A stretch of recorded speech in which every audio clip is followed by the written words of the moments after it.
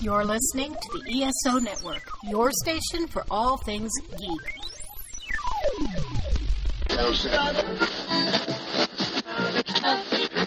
Uh-oh, guess what day it is? Guess what day it is? Huh? Anybody? Mike. What day is it, Mike? Welcome to Earth Station 1, a weekly podcast dedicated to all things sci-fi, fantasy, and much, much more. Sit back and relax and enjoy the show. Hey there, Earth Station 1 listeners. Welcome to another episode. That's right, folks. We're going back to the wonderful town of Hawkins, Indiana, and we are going to be looking at Stranger Things Season 4. And let me put this out there right away, that if you haven't seen this, we are spending the whole episode on it tonight, folks. So we are going to be spoiling the hell out of this one. So we're going to be talking about theories. We're going to be talking about our favorite moments. We're going to be talking about some really bad Russian accents. We're going to be just having a lot of fun with this one. And we've got a great crew to talk about it. This man has never seen the Upside Down, at least, or at least he doesn't admit to it. We're, of course, talking about Mr. Mike Gordon. Howdy. How are you, my friend? All right. I actually think I live in the Upside Down, really. I don't know what the right side up is. Those explains those vines in your office and everything all the time behind you. Or is it just nature, you becoming one with nature or something like that? Right, sure. Well, we'll say that, sure. Okay, good. So we're going to have a fun one tonight. And you know what? We thought there's no way we can limit talking about the stuff for the show because this was a pretty intense season. So intense, they broke it into 2 parts, and they actually had the final episode was almost 2.5 hours. So it was a long one. So, you know, that's feature-length movie time, folks. And it was well worth it. There was times I was sitting on my edge like, I know it's another episode done, but I can't go to sleep. Yes, I know it's 3 a.m, but I can't go to sleep. So it was a ton of fun. And we've got a great crew to join us tonight. Let's welcome back to the show, of course, Amy Chandler. Hi, what's up, brochachos? Hey, I like that. She's been practicing that one all week, of course. I have, yeah. That is cool. And it's great to have you back. And we also have joining us once again, Rebecca Perry. Welcome back. Hey, everybody. I don't have as cool a nickname as brochachos, but I'll have to... Upside Downers. Upside Downers. Wow. Wow. Okay. That almost works. Well, it's great to have you guys here. And, you know, when I first thought about Stranger Things, you two came up. And not because you're strange, but because you guys were both really huge fans of it. And I know, Rebecca, you joined us for past reviews and such of the series. So. Yes, I've been a fan since day one. And it's one of those, I think, kind of rare shows where I think each season has just gotten continually better. Very much so. Yeah, and I can't wait to see how it ends. The whole city just goes into a pit. Oh wait, they did that with Buffy. Never mind. I was going to say, yeah, it's going to become another Homo. Mm-hmm, exactly. Amy, what about you? What's your history with the show? I've been a fan since day one. Fell in love with it, with the character, storytelling, all the throwbacks to classic horror, to the 80s. With seasons 2 and 3, I was able to binge both of those in a day. And wow, did you sleep? I was dedicated. Who needs sleep? Sleep overrated. I made some Eggos. I settled in. It was great. Obviously, I couldn't do that this time, but I thought it was great. I loved the expanded world. I loved what they did with the characters. I know we're going to get into all that, but yeah, I've just really, really loved this show. That's awesome. That is really awesome. And we definitely would love to hear from you guys at home. Please feel free to write us feedback@earthstation1.com. What are your thoughts on Stranger Things? Was it what you expected? Did it surpass your expectations? Because I know for myself, I had some wow moments on this one, and it was just amazing to see. So we definitely would love to hear from you guys. And, as we always like to say, please tell your friends and neighbors about us. We are not too proud to beg for listeners, as we always do. And, if you ever have a chance, please subscribe to our show wherever fine podcasts are found. And if you have a chance, please give us 5 stars. Of course, we also have to thank our sponsor for this week. Our fine sponsor, of course, is Tifosi Optical. Tifosi Optical is running a series of sales right now. So for summertime, you can get some really cool deals on sports glasses, on safety goggles, on sunglasses, of course, is what they're known for. And you can, custom make your colors, your lenses. If you even have a prescription like I do, you can actually get prescription glasses from Tifosi Optical. And it's pretty cool. And you could look pretty hip and wild out in the upside down. It's pretty cool as you're doing it, because, it's so sunny and peaceful in the, oh wait, that's not right. So it's pretty cool though. So definitely check out Tifosi Optical. And if you put in the coupon code EarthStation1, please do put it in and you get 10% off your whole order. And I'm assuming you could actually take it off a sale price even. So 10% off a sale price is pretty decent. So please check it out, TifosiOptics.com. You've broken everything.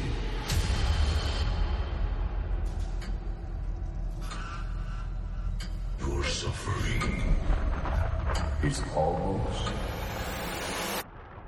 at an end.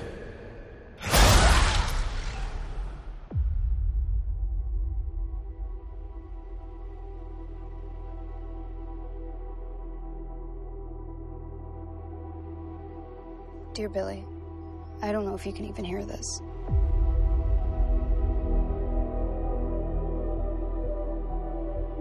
Ever since you left, everything's been a total disaster. For a while, we tried to be happy. Normal. I know that's impossible.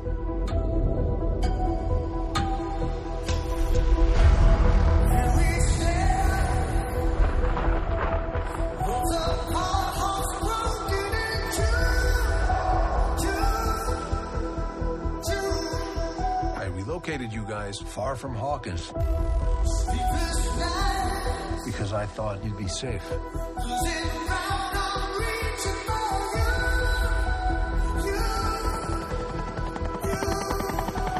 A war is coming. I'm afraid your friends in Hawkins are very much in the eye of the storm. I don't have my powers. I don't know how to say this other than just to say it. Without you, we can't win this war.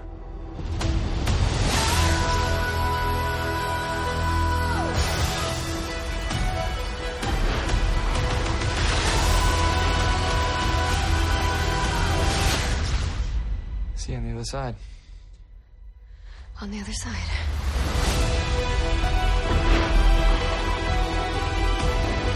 I was convinced I was put here for some other reason. Maybe I can still help, even if it's the last thing I do.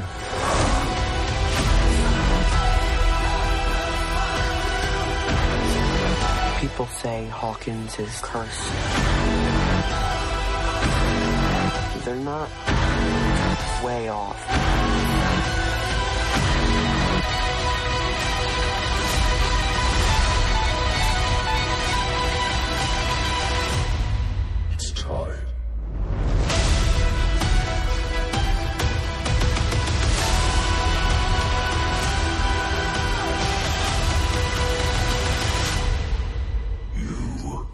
Lost.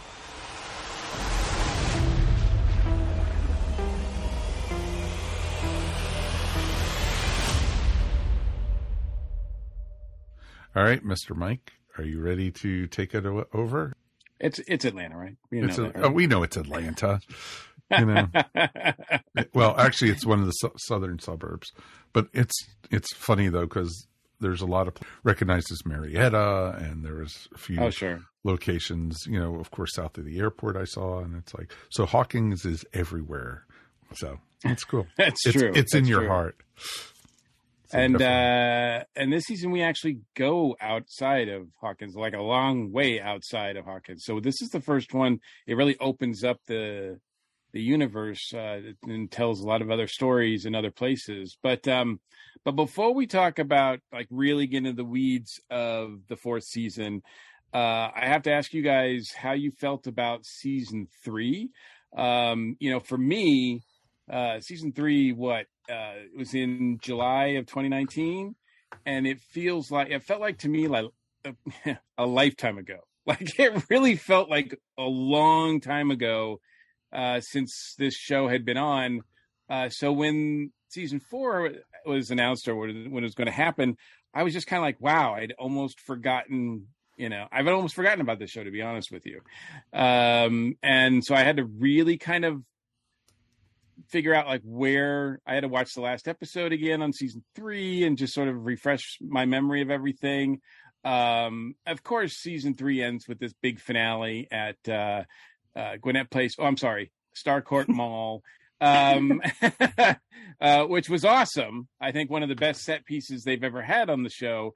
So obviously I did remember that and all that, but the characters were in a lot different places the way it ended. So what did you guys think about, you know, going into season 4, and were you ready for more, or and what were your expectations? Amy, we'll start with you. What were you expecting from season 4 based on the previous season, and did you enjoy the previous season?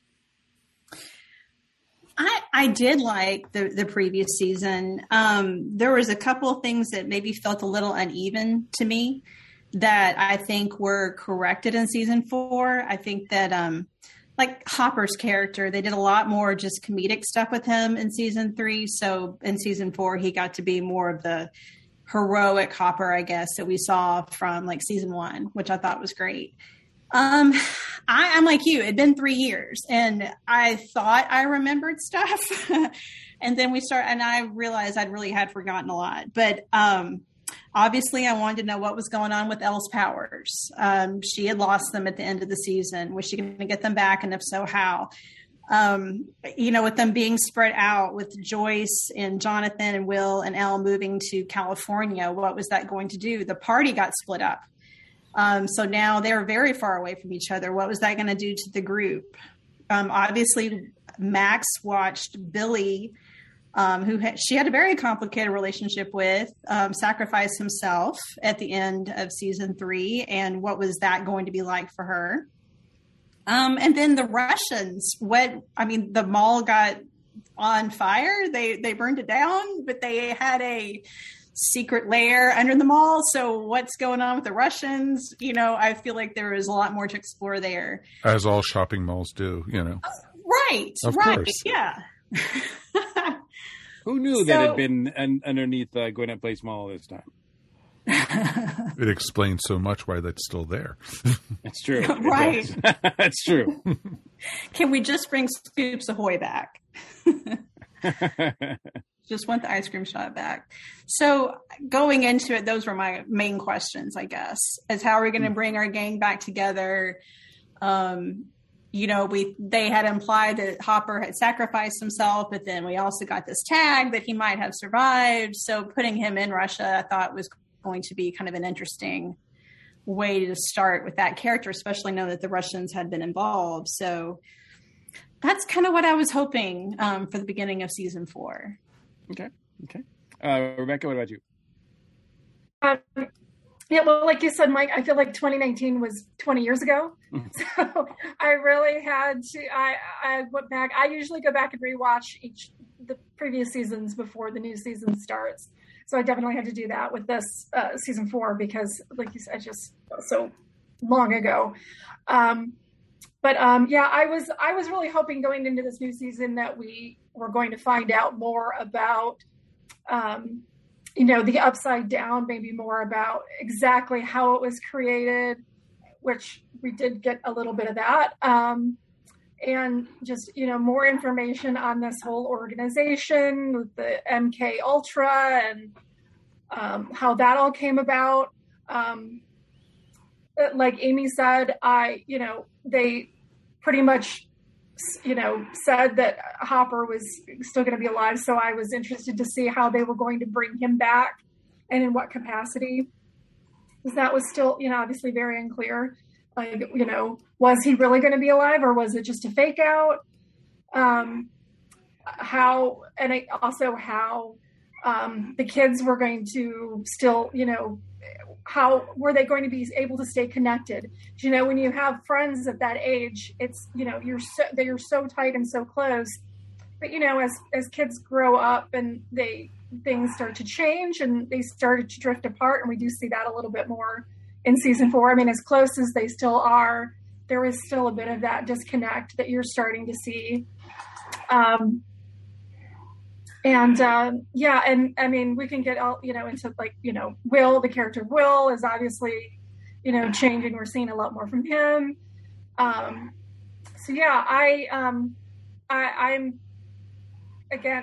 was very happy with, how I saw season 4 going.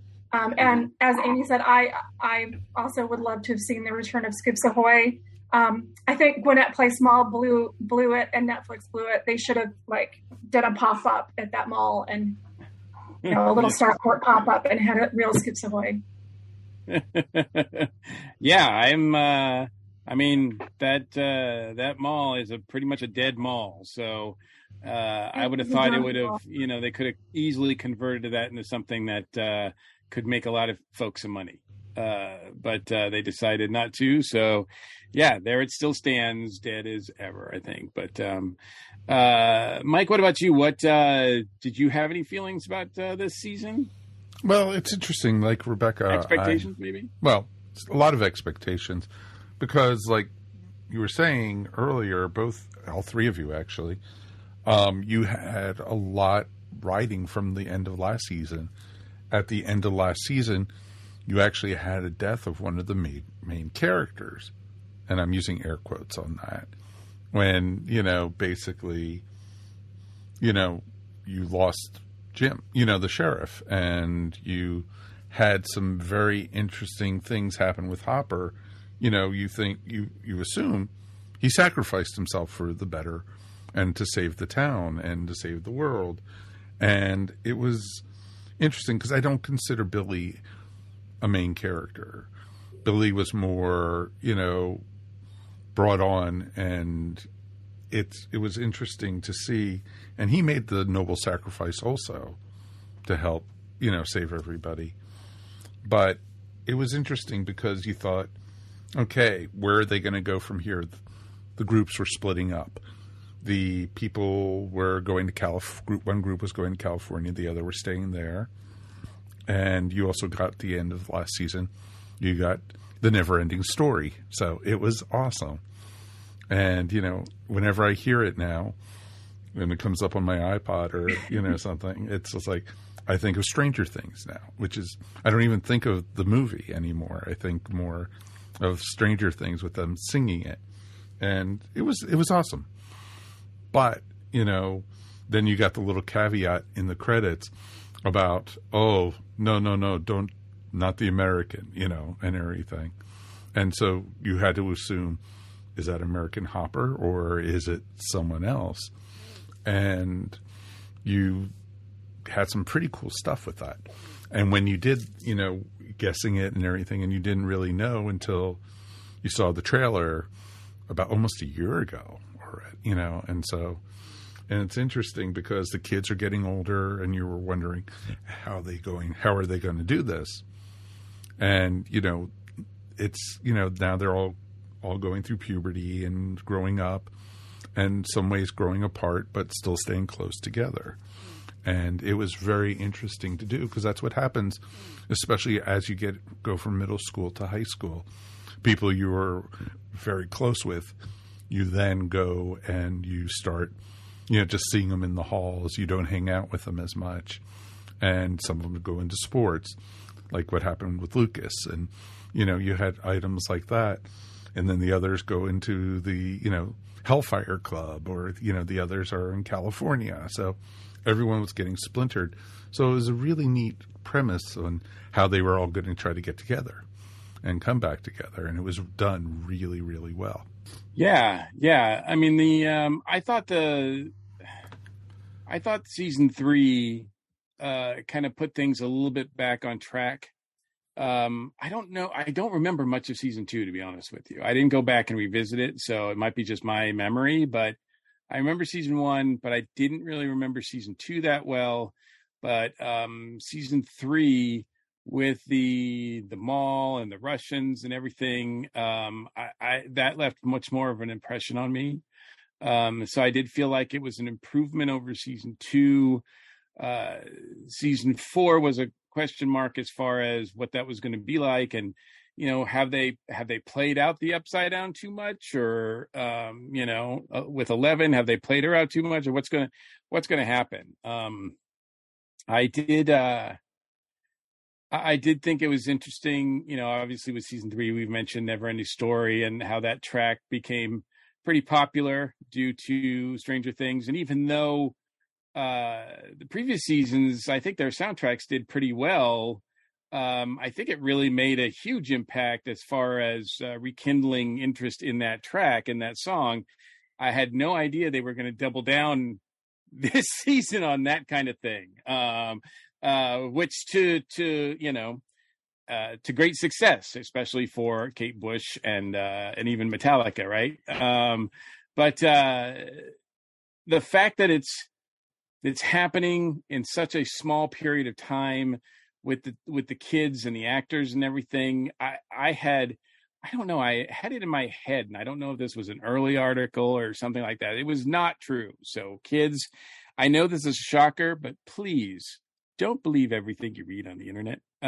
Because for some reason I had it stuck in my head that the producers, Russo brothers, were filming seasons 4 and 5 like back to back.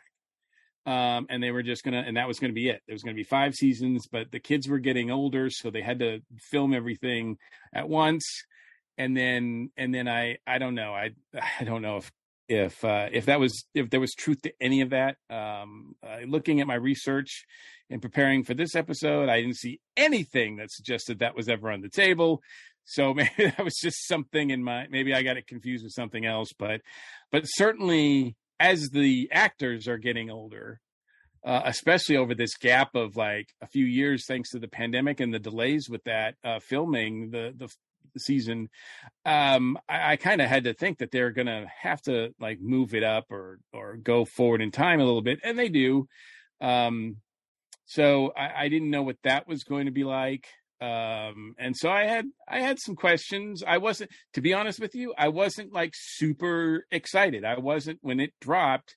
The first few episodes, the first 7 episodes were dropped on May 27th. I did not watch them. I did not watch them. I did not watch them at all. I kept hearing rumors of this, that, and the other thing. I kept seeing people in Hellfire Club shirts. I knew that Kate Bush all of a sudden got really popular, and I was like, wow, what's going on here?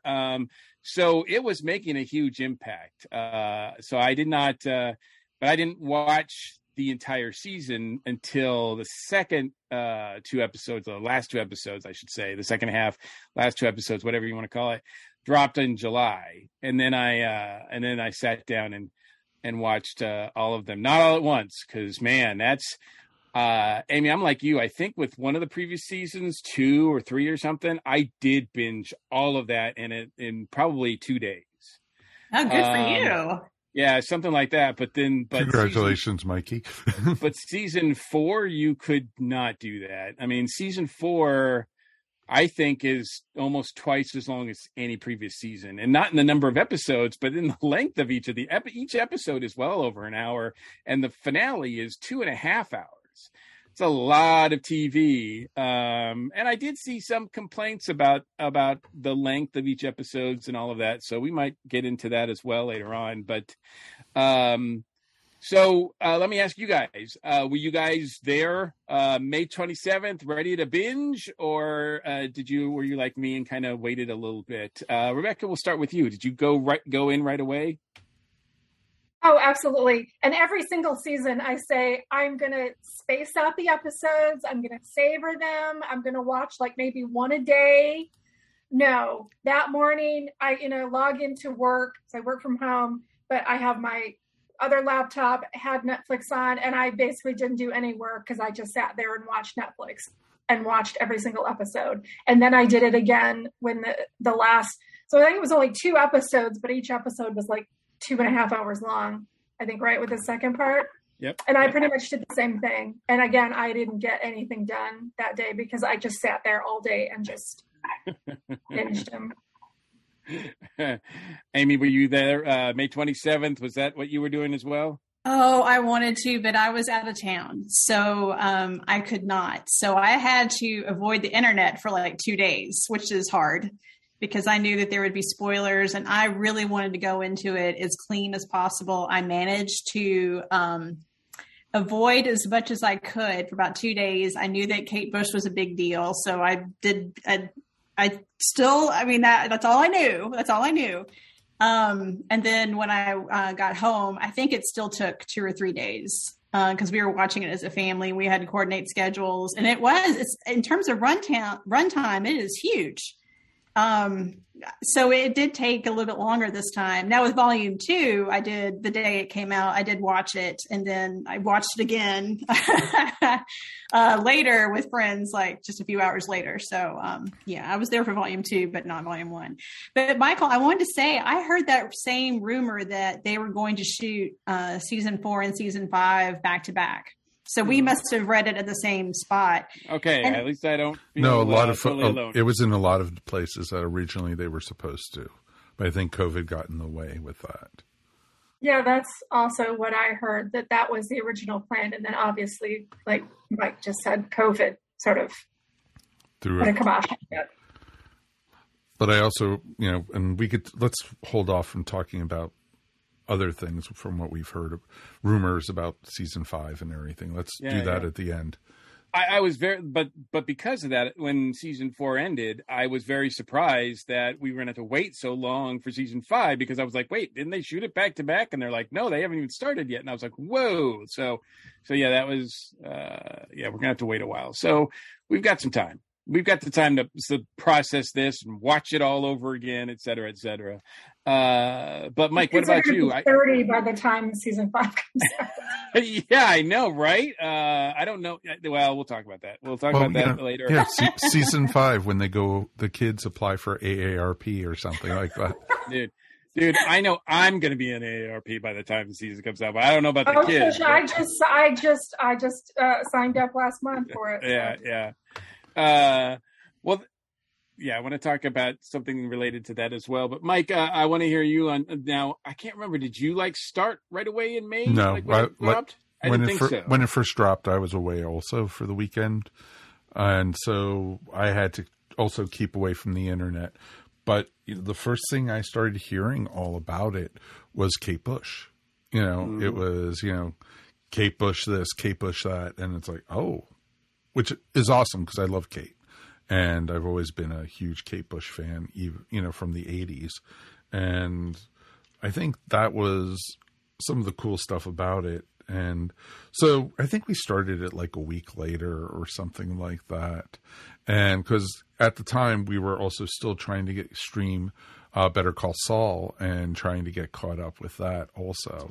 So, the 2 shows that were, going to be coming back later, we were trying to get completely caught up with before it was too late. And it was awesome to be able to see, characters I loved, and when I came back, like Rebecca, Judy, and I were saying, we're not going to do it all at once, or we're going to do maybe 1 episode a night, and 2:00 in the morning would come around real quick, and we're like, oh, come on, come on, don't you want to watch more episodes? I know we have to work tomorrow, but, and so, but yeah, it was, I think we finished the whole season within a week, at the most, 2 to 3 days because it was just awesome, and we couldn't wait for the second part of the season to come back. It was that good. Yeah. I'm glad I even though I'm, unfortunately I had to, wait, or I chose to wait, but I'm kind of glad I didn't have to wait between the two, between episodes, the last two episodes, because that, I was ready. After each one ended, I was ready for the next one. So I'm glad I didn't have to wait that long for them. I'm going to give the internet a little bit of credit here, because everything wasn't spoiled for me. I mean, I know a ton of people who are watching this, and there were some kind of things here and there that were hinted at, but I kept thinking that somebody major was one of the major cast members was dead or something like that, because I just kept getting that impression. I mean, this is before the last two episodes dropped, so I was kind of like on pins and needles watching every episode, thinking, is this the episode where somebody gets killed? But and that's probably a good place to be, because you should be that. I mean, it does feel like people are nobody's safe on this show. It feels like, even though our main characters have made it through 3 seasons, now 4. It does this. They do give you this sort of this atmosphere of like anybody could get it at any time. Yeah, pretty much. And that's the cool thing about it is, they had, over the first 3 seasons, you've had not major characters, but characters who were part of the main group who had joined and everything. A lot of times, I've been calling them the Hawkins red shirts, but it's not, meant that way, because, you had what happened with Sean Astin's character. You had, Billy the following season. And then you had, what happened this season. It's always like, oh, there's a new character joining. I fully expected Max to be a goner, last season, because she also joined the series and everything. But, she played a pivotal role, though, this season. So, it's pretty awesome to see. So I'm very curious, to see, when they supposedly killed off at the last, part of the season, the sheriff again, it was like, oh, they are going to take a chance. There is nobody safe. And, there's been a couple times I thought Winona Ryder's character or, a couple others were, goners. And, I'm shocked Will has made it this long, but I think he has something big to play in the final. So. Yeah, Will was such a key figure in the first season. I keep feeling like they're... Well, even in the second season when he got possessed. Right. I keep feeling like he's still a key to things. But anyway, we'll talk about Will and everybody else going in more detail. Season 4, we're going to get really into the weeds of it. So again, as Mike said, if you haven't watched season 4, any of it, we are going to be talking about some major spoilers, major things happening. So we're going to take a quick break, and we're going to be right back and talk all things season 4.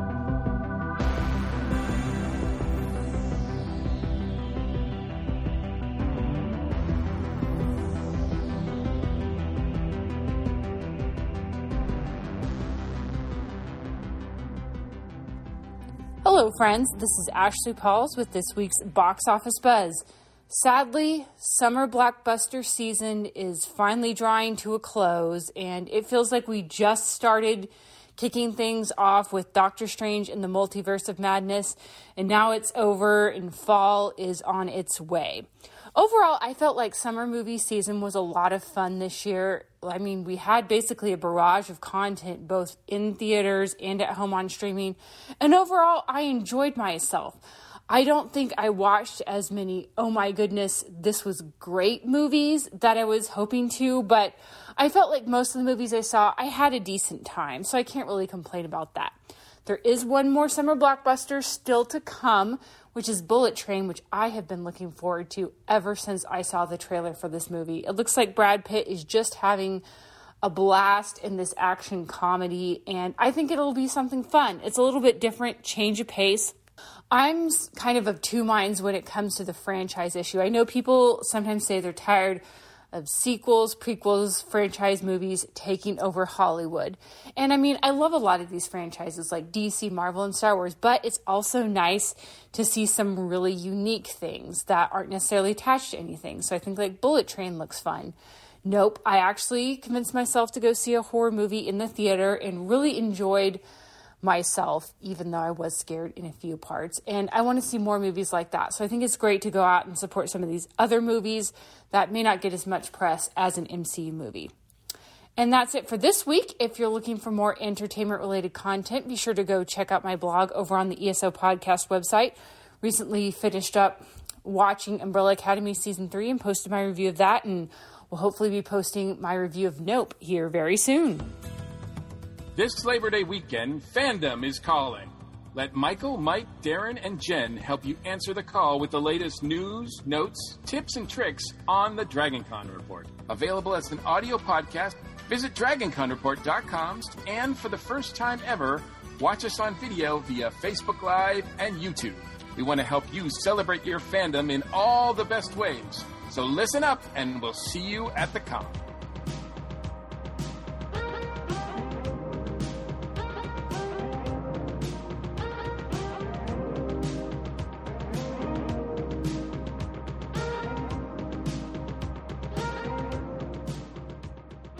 All right, let's continue with our Stranger Things talk. Okay, kids, we're going to get into big-time spoilers now, so be prepared. Be prepared as much as anybody can be for the crazy things that happen in Season 4. We start in March of 1986. I remember March of 1986. Oh, so do I. I was going to say, I'm pretty sure everyone here does as well. It's interesting. March 86 was the year I graduated high school and went into college. That was a big year for me.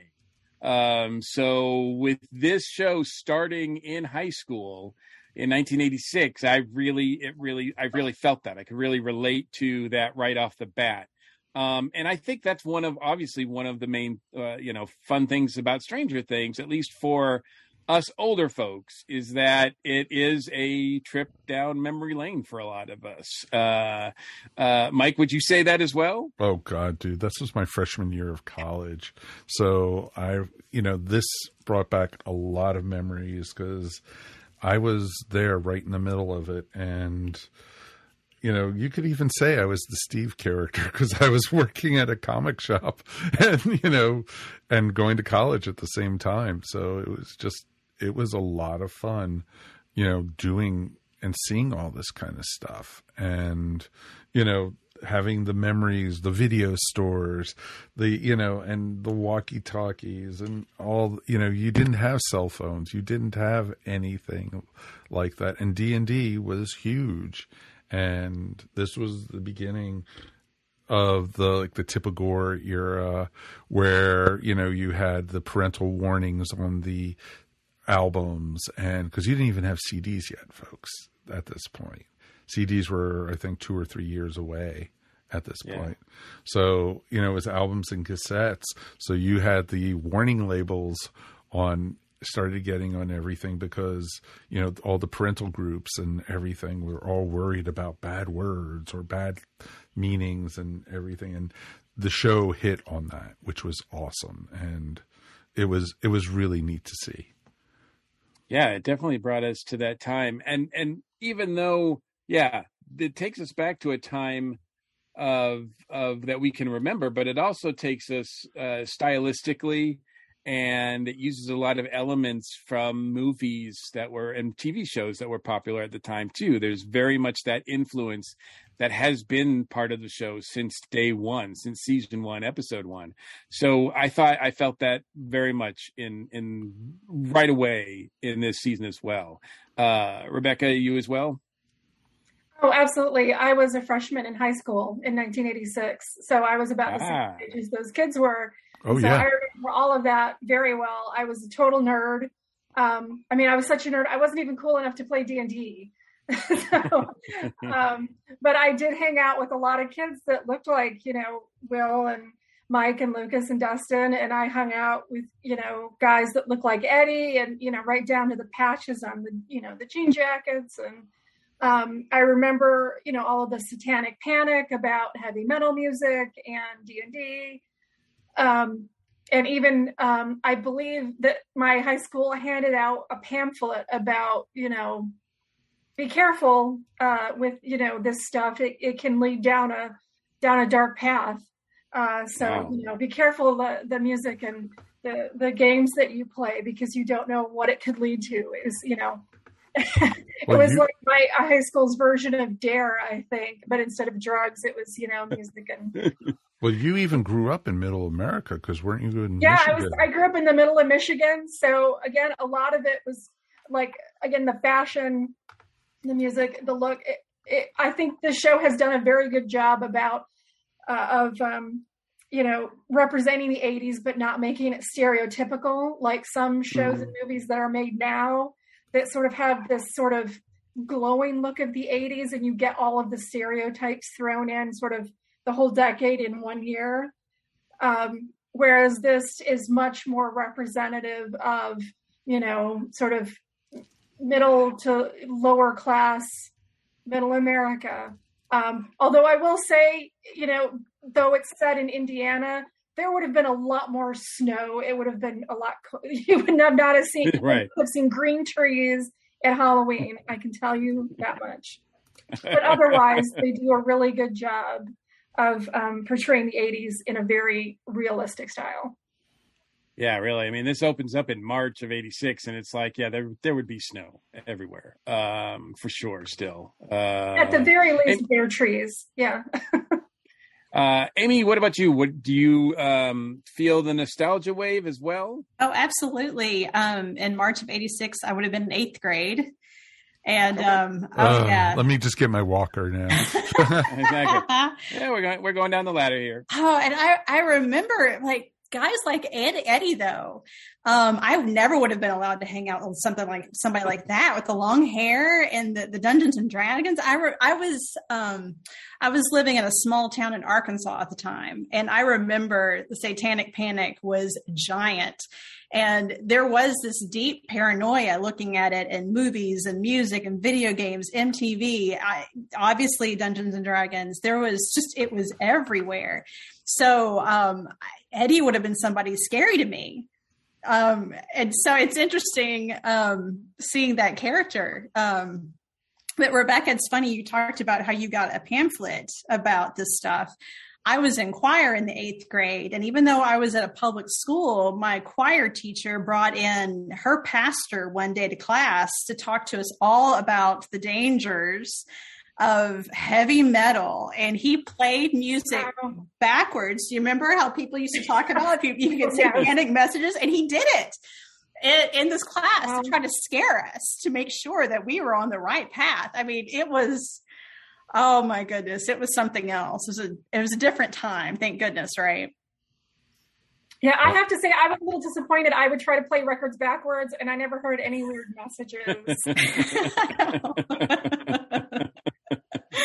No, but I loved it. I love this is one of those shows that I love that it's on Netflix, because I loved anytime they do like a big, a wide shot of like Mike's basement, being able to pause and look at all the games on the shelves, look at the toys, look at the Star Wars toys they play, or the posters on the wall. They did such an amazing, incredibly detailed job. And they get it right. You can tell that they weren't just making stuff, that they have been hitting up garage sales to find these things. I think Mike has a version of Upwards. I think I have in my basement right now that we never got rid of. It's great. They do an amazing job. It's fun. It's amazing, the details, like you said, and not even in the houses, but even in the stores, the cars, everything. It's just... they definitely are doing this right, and that's what's pretty awesome. I have some friends of mine who were extras this last season, and they made them have to grow bangs and grow their hair out a certain way so they wouldn't have modern hairstyles. And they even had their kids in it, and they had to grow their hair into 80s styles and everything. And it took like 3 or 4 months for them to get to that. It was just because it's not wigs. A lot of it's, you know, pretty standard. There's not a ton of CGI in these things. A lot of it's a lot of practical stuff too. There is CGI. Don't get me wrong. There's a ton. There's a lot, like, you know, especially later in the season, and so. But a lot of the effects, you know, the stunts and everything, they're not CGI. There are a lot of practical stuff because I got to watch some of the making of, and so it's pretty cool to see. I think also, and since we're talking about the age and the time period and everything like that too, I'm pretty sure that I'm almost positive 1986 was the year I was introduced to Kate Bush as well. Via Peter Gabriel off that album So, and as well as, you know, The Whole Story came out, which was her compilation album. But I think that's what at least everybody I knew when I went to college was playing, and so that's where I really fell in love with her music and was introduced to her and that sort of thing. So the fact that, you know, it's included in here is pretty cool from a lot of perspectives, but I also feel like it's like accurate as far as like historically accurate. Do you guys remember when you were introduced to Kate Bush as well? And did that feel like it was true? It was about that year. The time period? Yeah, it was within a 2-year period. I think 84, I first discovered her because I had a friend of mine who graduated the year before me, and he started working at the community college radio station. And I started hanging out there, and that's where I discovered Kate Bush the first time. But they played a lot of, you know, alt English and everything. You know, that's where I discovered like English Beat and a lot of, you know, other bands. And it was just amazing, you know, to be able to. But Kate Bush always stood out with that, you know, just her voice and her look, and even the music videos and such that she did. It was just always amazing. Oh, yeah. Absolutely. Yeah, I remember when I was still listening to Top 40 when I was a freshman, but I remember hearing Running Up That Hill all the time on the radio, and wound up, you know, I had like the cassette single, I think. I remember back when they had singles on cassette tapes and not just records. I had that. And then I think I wound up buying Hounds of Love, like, not long after I had the single, because I just was obsessed. I mean, I was a little like Max, like I would listen to that song all the time. Amy, were you introduced to her then too, or? I actually remember that video on MTV. And I'm going to be honest, I was too young for her at the time. I thought that video was weird. That, you know, whatever, it's why we have MTV. That's great. So I actually found Kate again a couple of years ago. So I got there. It took me a minute, but I was just really too young for her at the time. But Running Up That Hill is a great song. It's been covered by a lot of people, which is, I think, how I found her again. There was a great group of Monsters and Men, I think, that they did a cover that was on the radio quite a bit 2 or 3 years ago, I think. And it was, you know, kind of through the back door that I rediscovered her. She's great. I'm so happy for her. I'm so happy for her that she's been rediscovered, and very well deserved too. Very well deserved. So good for her. Yeah. We've mentioned on our music episodes, especially when we're talking about the Hall of Fame, Rock and Roll Hall of Fame, we've talked about her name has come up a few times, but it seems very unlikely that she'll ever be voted in, and for whatever reason. And at least this is kind of it's not like equal, but it's kind of like saying, hey, she's still relevant. You know, she's still cool. Take that, Rock and Roll Hall of Fame. Wouldn't it be kind of funny though, Mikey, if she got into the Rock and Roll Hall of Fame because of the show? You know what? I good for everybody involved. Mm-hmm. If that were to happen, and we'll see. You know, the Rock Hall can be pretty stubborn about stupid things too. But more importantly, I also think it's the perfect song for Max and what Max is going through. So I really felt the tie-in there, and it kind of, because I because I discovered her music and that song around that same time, it kind of made me identify with Max a little bit more than I think if she was like listening to, I don't know, somebody else. Let's put it that way. Did you guys feel that way as well? I mean, because that's right in the first episode, right? She has it playing, during that episode. Right. But it becomes much more important further down into the series. So yeah, but I think it's pretty established because it's what she's listening to when she's, waiting to go see we never had she was a school counselor. Yeah. Yeah, we never had a counselor in our high school. It wasn't big enough for a counselor, I guess. So I just see that kind of, I don't know. Do you guys have school counselors? Because we never had that in our. We did. Oh, yeah, we did. I don't know that I went to one a couple of times because I did not have a very good time in school. It was pretty rough. They didn't make they weren't any help whatsoever.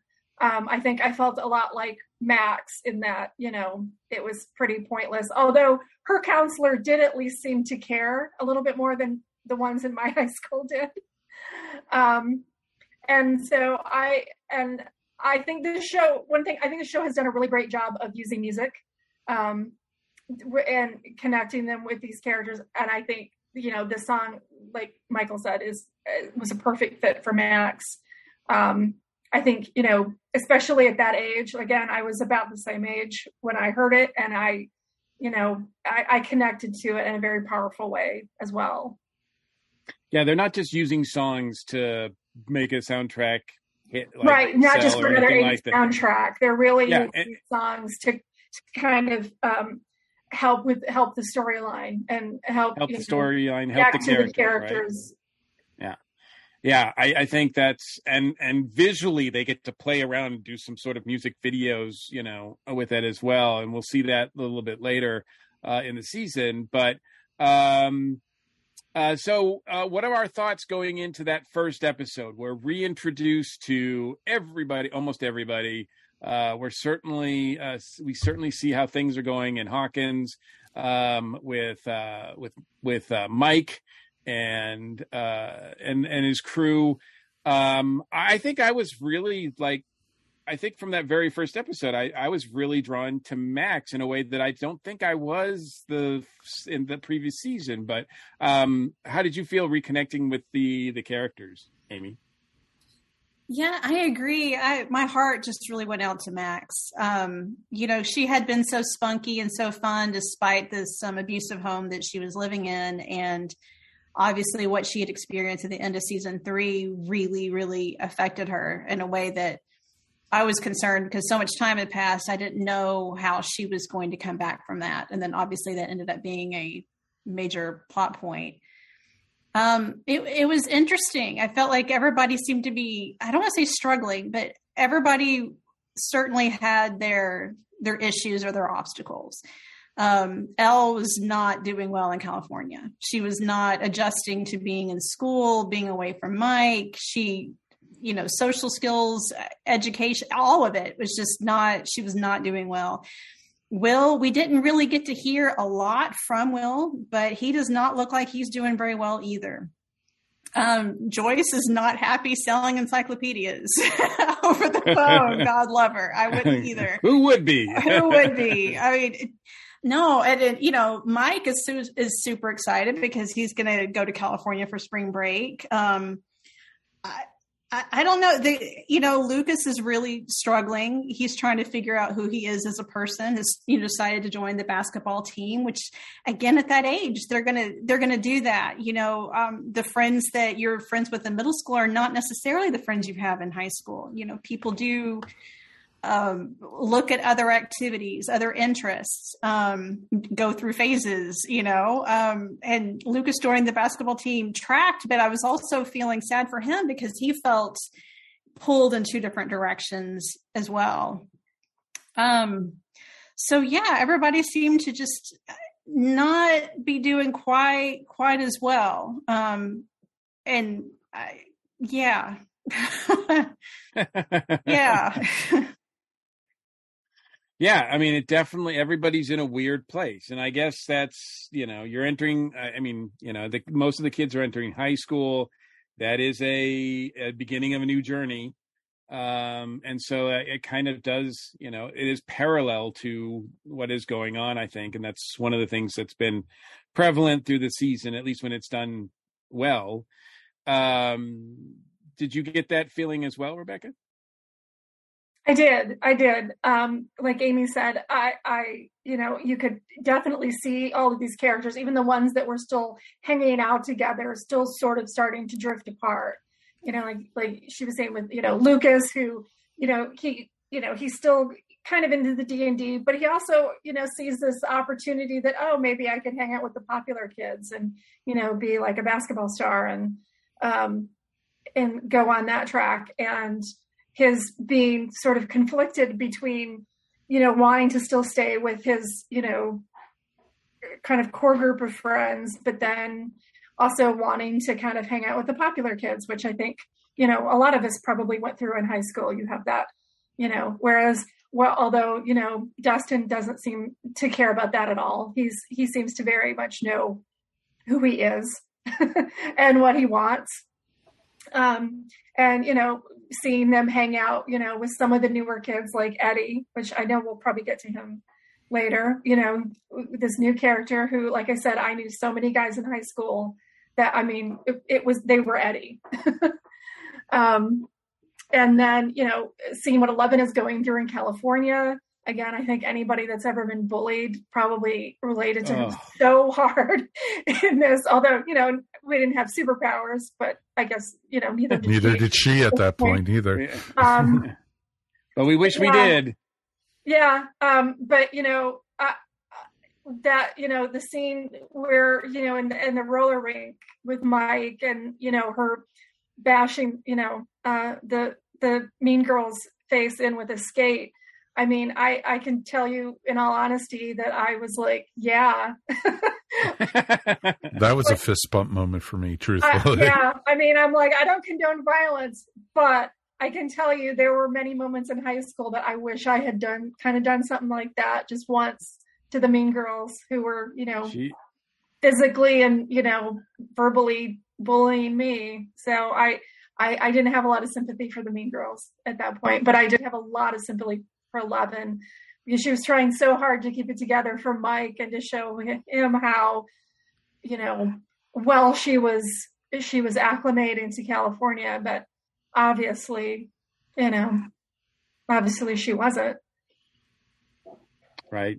And then still dealing, thinking that Hopper, her dad was dead and, being separated from her boyfriend and, the only people that she'd really known. I think for me, the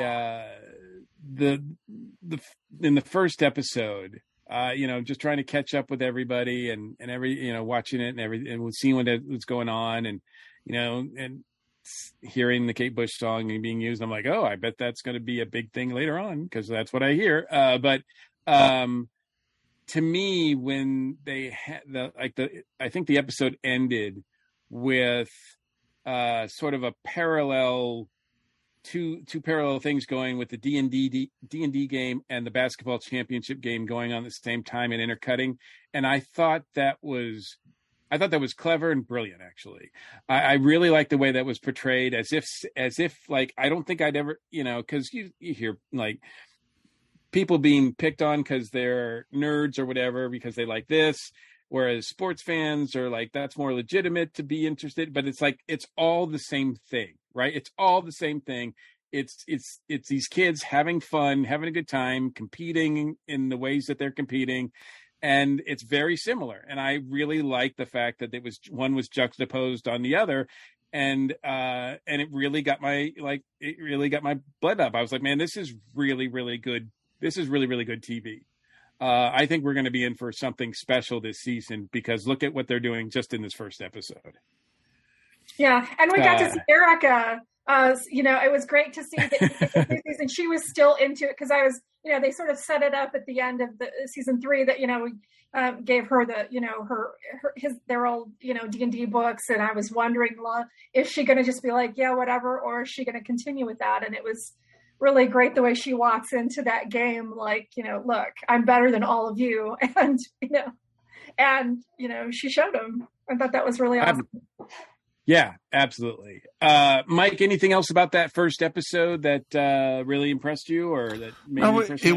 It was interesting, like everyone's saying, you had the splintering of the crew, and you had, Dustin and Mike going with the D&D guys, and then you had Lucas trying to become one of the jocks, and, everyone's trying to feel out and find their place at that point in life. And, you're trying to find out where you fit in and everything. And sometimes, like I said earlier, sometimes you have to say bye to other friends who you knew and everything. And you got to see, the jocks, why are you talking to those geeks, or whatever. Or you had the mean girls and, in California, and, the cool kids, and, 11 having to deal with that. And, I think everyone dealt with it in their own way. I think everyone on this podcast had to deal with those kind of things. So, it felt very normal to see, and it was neat to see some real life things, while at the same time having some very bad things coming on the horizon, which was very interesting. And they didn't throw it right in your face. A lot of it was very subtle in that first episode, which is which was pretty awesome. Yeah. Well, I mean, except for the end of the first episode where Chrissy gets. Well, that's when all hell breaks loose. Yeah. Then you remember, I'm watching Stranger Things. I'm not watching a John Hughes movie. Right. I'm like, my goodness. I was waiting for the OMD moment, or, right. Exactly. Simple Minds, so, but no, Stranger Things. Exactly. Like, oh yeah, this is a horror show. I forgot almost. All right. So as we've already kind of alluded to, in that first episode, we also get introduced to Eddie Munson, who's probably outside of Kate Bush, like probably the biggest, revenue generator for this franchise maybe ever, with everybody buying Hellfire Club shirts and all that kind of stuff. So, I mean, Eddie really is he gets a great introduction in the cafeteria. He gets that scene where and from there on, I think everybody I think you just all fall in love with him. He just wins everybody over. And I think that's partly because, he's relatable. A lot of people, like Rebecca said, remember characters like this, and he's written well, but also Joseph Quinn just plays him, I think, amazingly well. And I think it is really the standout performance maybe of 2022, really. Amy, what do you got to say about Eddie? Oh, I love Eddie. What is not to love? He's amazing. I mean, he's like, this is going to be my year. I'm going to graduate this year. I'm going to make it happen. We're like, yeah, I don't know, buddy, but yeah. Third time's a charm, right? Right. Love the enthusiasm. But he's just so great. Again, for anyone who's ever been bullied for being different, he is just he owns it. And he sees value in his difference, and he doesn't care that you want to call him a freak. I'm sure he does, but he sees himself as the leader of all these kids that need a home. He even says to Dustin and Mike that in that scene that they were 2 little lost sheep, and he brought them into the fold. So whether or not he doesn't see himself as a leader, but he's showing us in the very beginning that it's there, that, oh man, he's great. He's so much fun. Yeah, I think that's another reason why in the very first episode, with everything else that's going on, the introduction of Eddie made me think this is going to be a special season. I mean, granted, the season before we got Billy, but Billy's kind of not cool and creepy. so at least I found him cool and creepy, whereas Eddie's the complete opposite, really cool. Maybe a little creepy, but not, maybe just people who don't know him. But Rebecca, I know you're an Eddie fan as well, right? Oh, yeah. And I have to wonder if Netflix and the Duffer Brothers had any idea how popular and how strongly people were going to connect with that character. Because, yeah, like you said, I mean, from the outside, the jocks see him like, oh, what a freak. And, he's a Satanist because, he listens to Dio and plays D&D. But then, again, a lot of kids that I knew and kind of like how I turned out by the time I was a senior in high school, it's like once you got to know them, they were like the nicest kids and they, were the most accepting. They were like, they didn't care like what brand jeans you were wearing or, how much money your parents made. It's like, if they liked you and they thought you were cool, you were cool. And I think that's why so many people connect with Eddie. And again, Joseph Quinn is just such an incredible actor. I didn't even realize until after I had finished watching it that he was a British actor. Because he just nailed that American heavy metal 80s teen so well. And not, they could have easily gone stereotypical with it, but they didn't. It was so realistic, down to all the buttons and, the patch on the back of his jean jacket. It was just perfect. Yeah, I did not know until doing the research this weekend that the character of Eddie Munson was actually based on a real person, Damien Eccles, one of the West Memphis Three, who was convicted in 1994 of the deaths of 3 boys, mainly due to his appearance. And being and ties to being part of some sort of satanic cult or whatever. I had no idea that was like a real thing, but I give them, the Duffer Brothers, credit for tapping into something real to sort of ground the character as well. Mm-hmm. Exactly. I think you can sense it. I think that's what, them making it, you kind of have that weight. He has a little bit of weight to him that, that you wouldn't get. I mean, as Rebecca said, it's not just a stereotypical, the way he treats Chrissy. And that scene with them in the woods where she's trying to buy drugs or whatever. Eddie is really we just saw him be over the top and outlandish in the cafeteria, but here he's very real. Right away, he's very real and relatable. And I think having those scenes together in the first episode really worked for him. And that's what made it. The way he sits down, he takes the time to talk to her and actually, kind of try to get to know her and what's going on with her in a way that her, boyfriend, the so-called the good guy jock, obviously doesn't, and who, turns out to be, one of the torch wielding, psychos, guys, psychos, yeah, going after the dirty Satanists and to be stupid enough to think about that witchcraft was real and, all that kind of stuff. Even though they were seeing stuff that were beyond their belief, they were so small-minded that, they blamed it on magic and, and D&D and stuff. And it's just, it gets into... Well, you see that now in 2022. People can't really see what's in front of them. They refuse to believe what they see with their own eyes. Well, of course not. But that's a whole other podcast. That's another podcast for another time. And it's interesting too, because like you said, everybody knew somebody in high school like Eddie. Everyone had friends like Eddie. You were associated with them. You might have not been close with them, but you knew somebody like that.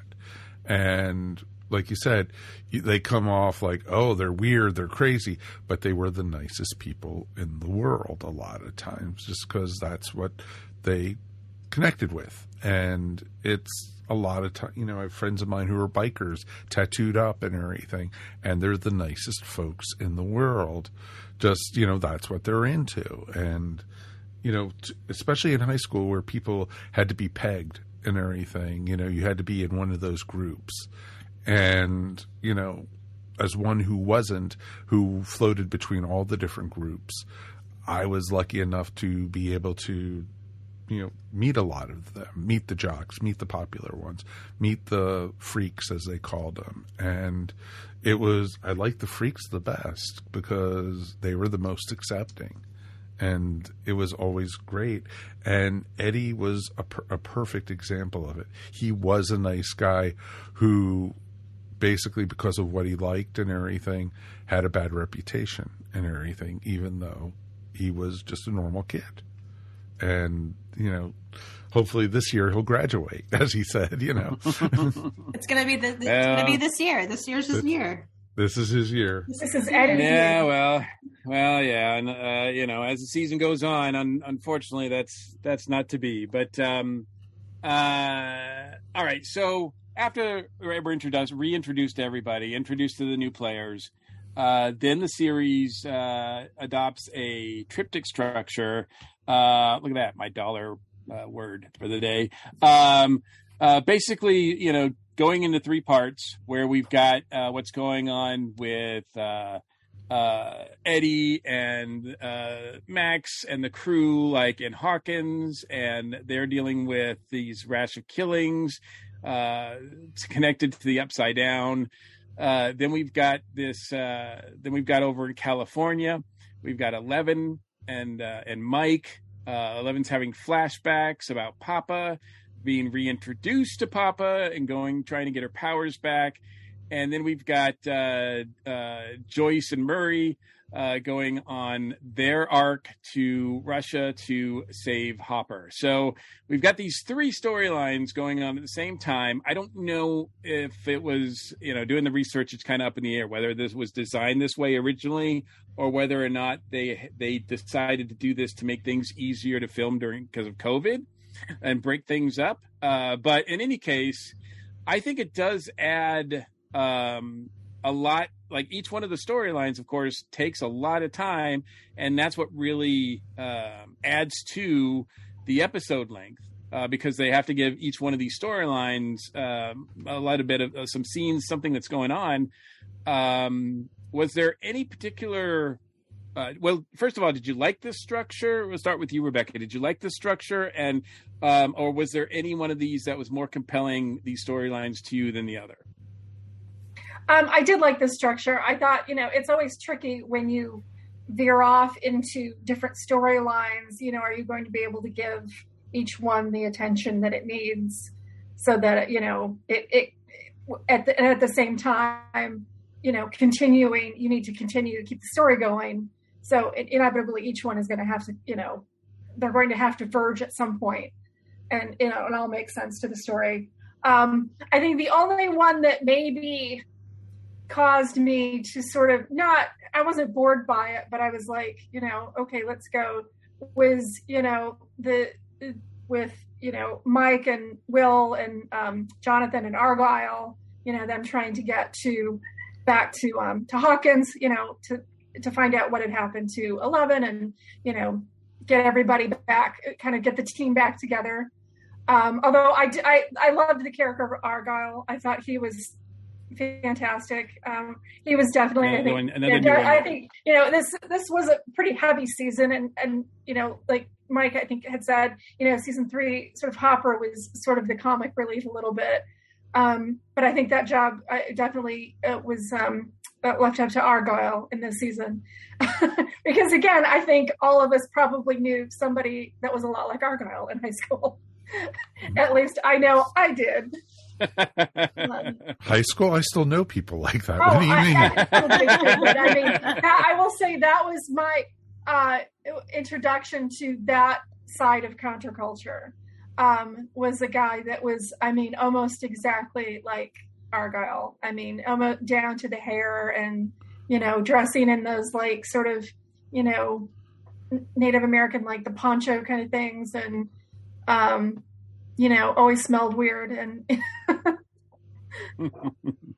Patchouli, you could say it. He smelled like patchouli. Yeah, he smelled a lot like patchouli. Patchouli and sandalwood. I wonder why. I could. He was reeking off the screen every time he was on. I was like, oh, this is patchouli. I know what he smells like. Amy, what about you? What did you think of the structure, and were there any of the storylines that worked better for you than others? I like the structure. For better or worse, Stranger Things has a lot of characters. So I think in order to give them any due, really, I think they had to break it up into the different groups.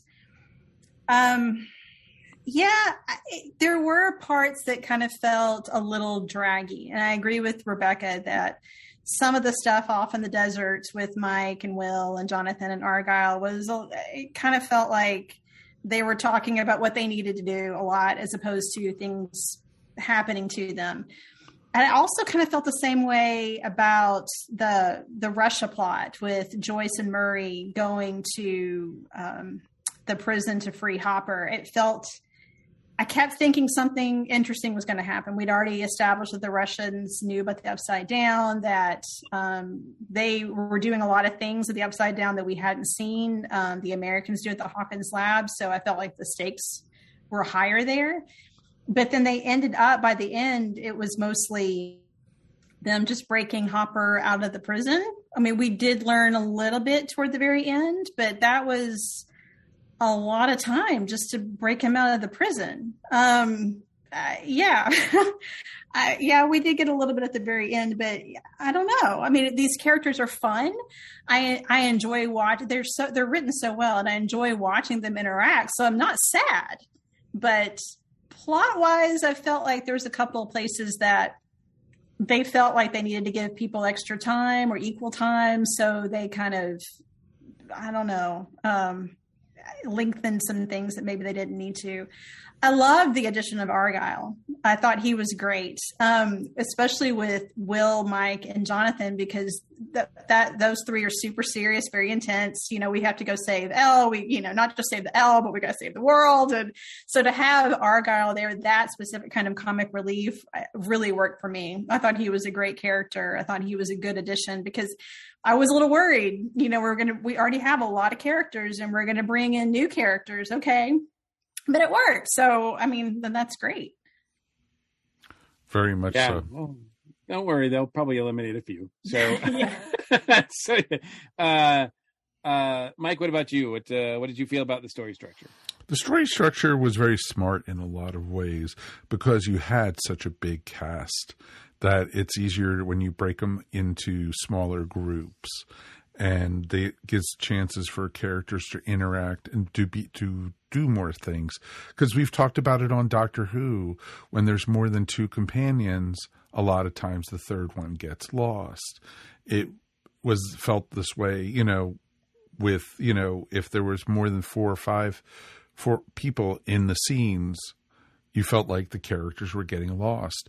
And a lot of times it broke up even into smaller groups when you broke off with Robin and, Steve and, all the different, people, Nancy working for the newspaper at first and having her assistant who later got killed. And it was interesting to see, the different groups and everything, because you even were following Lucas with the jocks at a point.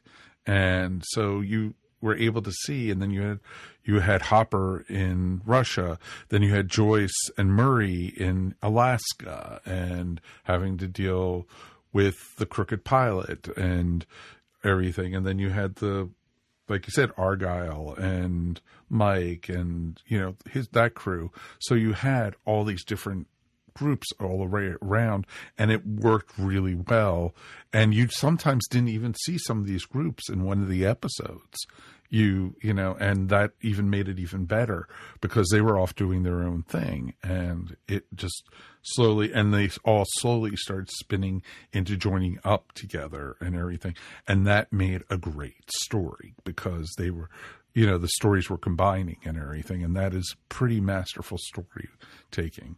And agree about Argyle completely. He was a great addition to the cast this year.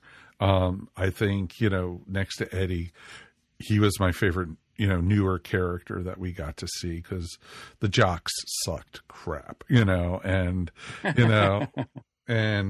I was glad to see some of them get their uppance, and we'll talk about that, I'm sure. Yeah.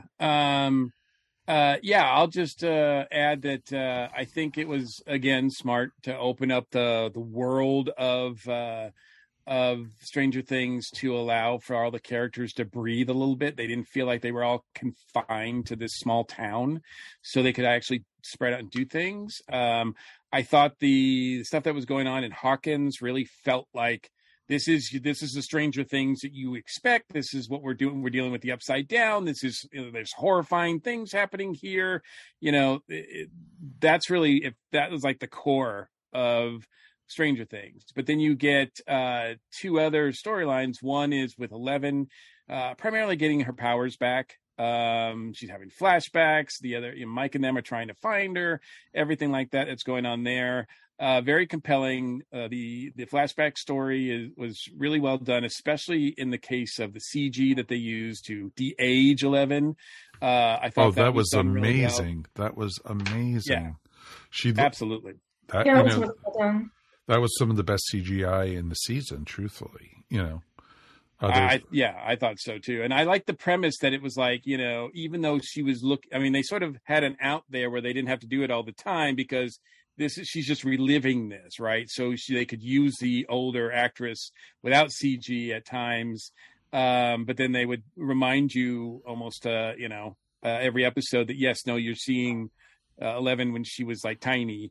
And I thought that played out well. I did not expect the turn of events where that would lead into what was going on in Hawkins with the same character being, both involved with both of those. So I thought that was pretty compelling. The Joyce and Murray storyline in Hopper was interesting.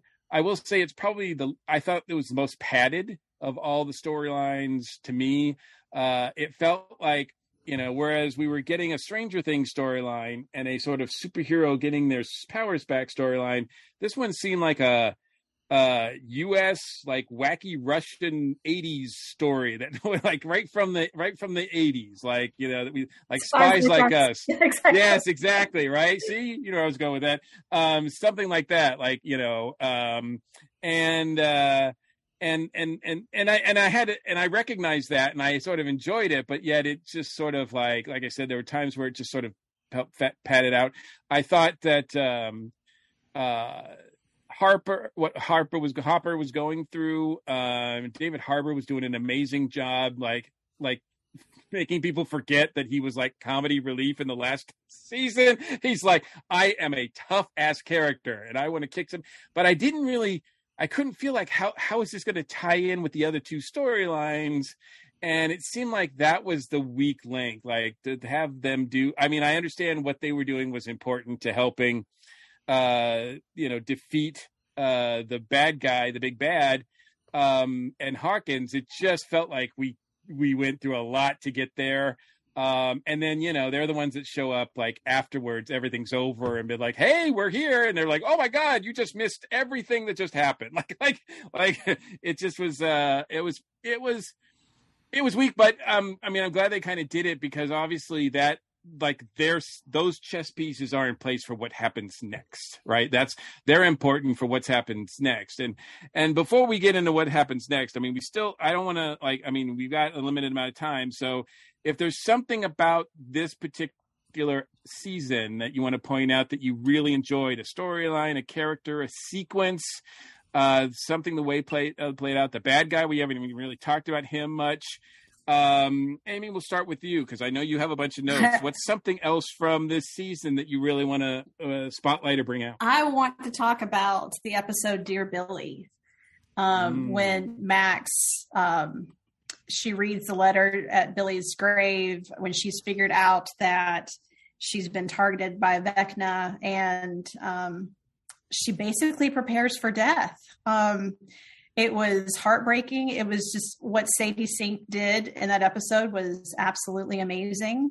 Her reading that letter to Billy, he had been so horrible to her, but at the end of the day, she still saw him as an almost brother. She wanted him to be a brother. It was amazing to watch her go through all that. And then for her to be almost taken by Vecna and her friends being able to save her again it was sweet. It was heartwarming. It was heroic. they played the music, but she still had to run to the light herself. I just loved everything about the way they did all that. I thought it was great. Yeah, absolutely. It was really like, I think it's right in the middle of the season, right? And it's really one that just sort of like, if you're not invested at that point, there's nothing they can do after that's going to work for you. I think it's really the heart of the series, or at least this season anyway. It was actually really smart of the kids to figure out that the music would help pull her back from Vecna and everything. And that was so well done. It was really smart. I found it kind of funny though, with like the scenes in Russia when, Hopper had escaped the first time and he went to the warehouse and it had all the American stuff and everything. And it reminded me of how popular American goods were back then. When I first moved out to Seattle in 91, 92, they had trailers, sell your Levi's, and, and it was all around town. They had trailers and stands set up that people were buying Levi's.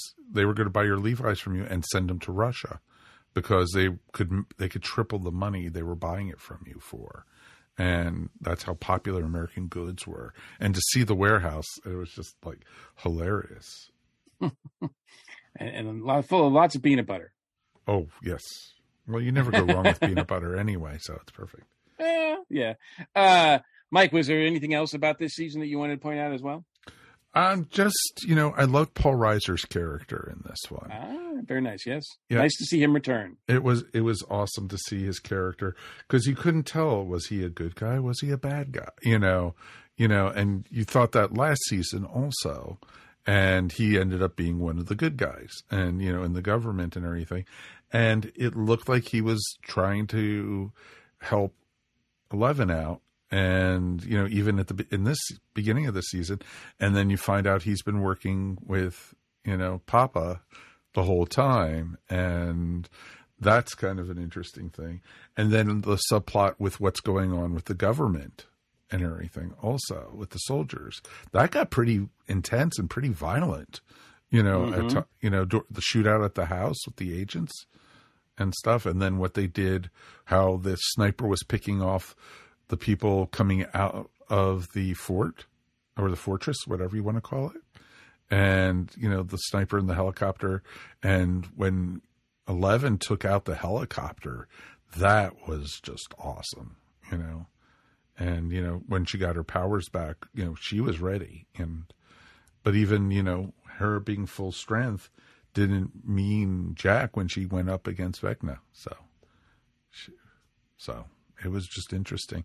She had to have help with it. Absolutely. Yeah. I liked the return of Paul Reiser too. And I thought it was a great sort of way to sort of offset Papa and everything that he was doing, to have someone else be like, someone else there that we recognize of a somewhat authority to be like, hey, what are you doing? Mm-hmm. Like, this is what you're doing is not cool. So that was kind of cool. The other one thing I did want to bring up real quick before we move on was, how I said it was ingenious of the kids to help to figure out with the music, but then for the kids to figure out the electrical and the charges, between the upside down and regular, and using the light bright to communicate. That was just smart as heck. It was clever. It was fun. And I thought Steve was going to be a goner I thought he was going to be the sacrifice and everything. Yeah, it really looked like Steve's days were numbered a few times in this, for sure. Rebecca, what about you? What's another scene or something you wanted to point out about this season? Well, we really haven't touched on Vecna yet. Right, good. / Henry Creel /1. But I thought, he was one of the coolest looking villains I think I've ever seen.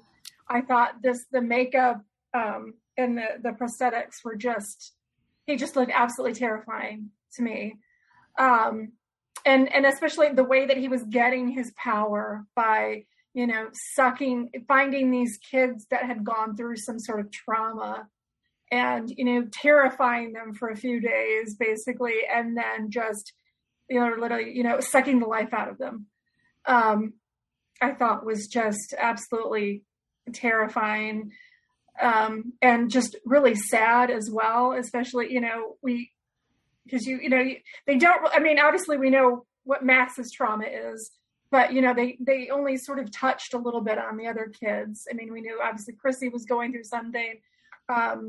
The kid that was with Nancy that was on the on the high school paper, obviously I think had gone through like a car accident and accidentally killed somebody. And then, the other kid on the basketball team. But I have the actor that played Vecna, Jamie Campbell Bower, I thought was fantastic.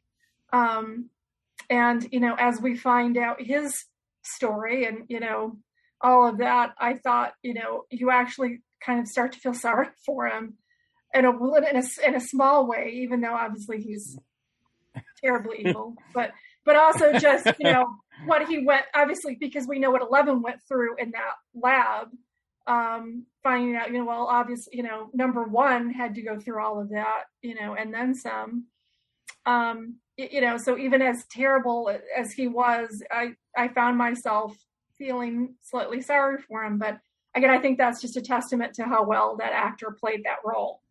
And I think that, the best villains are the ones that sort of, can portray, they don't think what they're doing is evil. I think, right. they think what they're doing is totally validated and totally, makes complete sense. And I think he did a really good job with that. And I'm looking forward to seeing how he fits into the, obviously there's going to be some big showdown next season and how he fits into all of that. Yes, because even though Henry, number one, Vecna, whatever, he's got a trifecta of names. But even though he's defeated at the end of the season, he's not dead. So he's still on the table as far as we're concerned. But unfortunately, it wasn't without cause. Someone is off the table, and we had to say goodbye to Eddie. Eddie makes the ultimate sacrifice, but it's hard to be sad when he probably gets one of the best scenes that has ever been filmed, not only in Stranger Things, but maybe in Netflix history. Freaking metal. It's absolutely it's hard to argue with that. It's hard to say damn, I wish he didn't go. But if you're going to go, I can't think of a better send-off. That was an incredible sequence with the Metallica Master of Puppets. Again, perfect song choice for what was going on in the story, what was going on with the character, and it just kicked ass. It was a great sort of music video that they could edit to and everything like that. It was so perfect. And I'm sad that we're getting introduced to Eddie, and like Mike said, we get these new characters in each season, and they kind of go out by the end.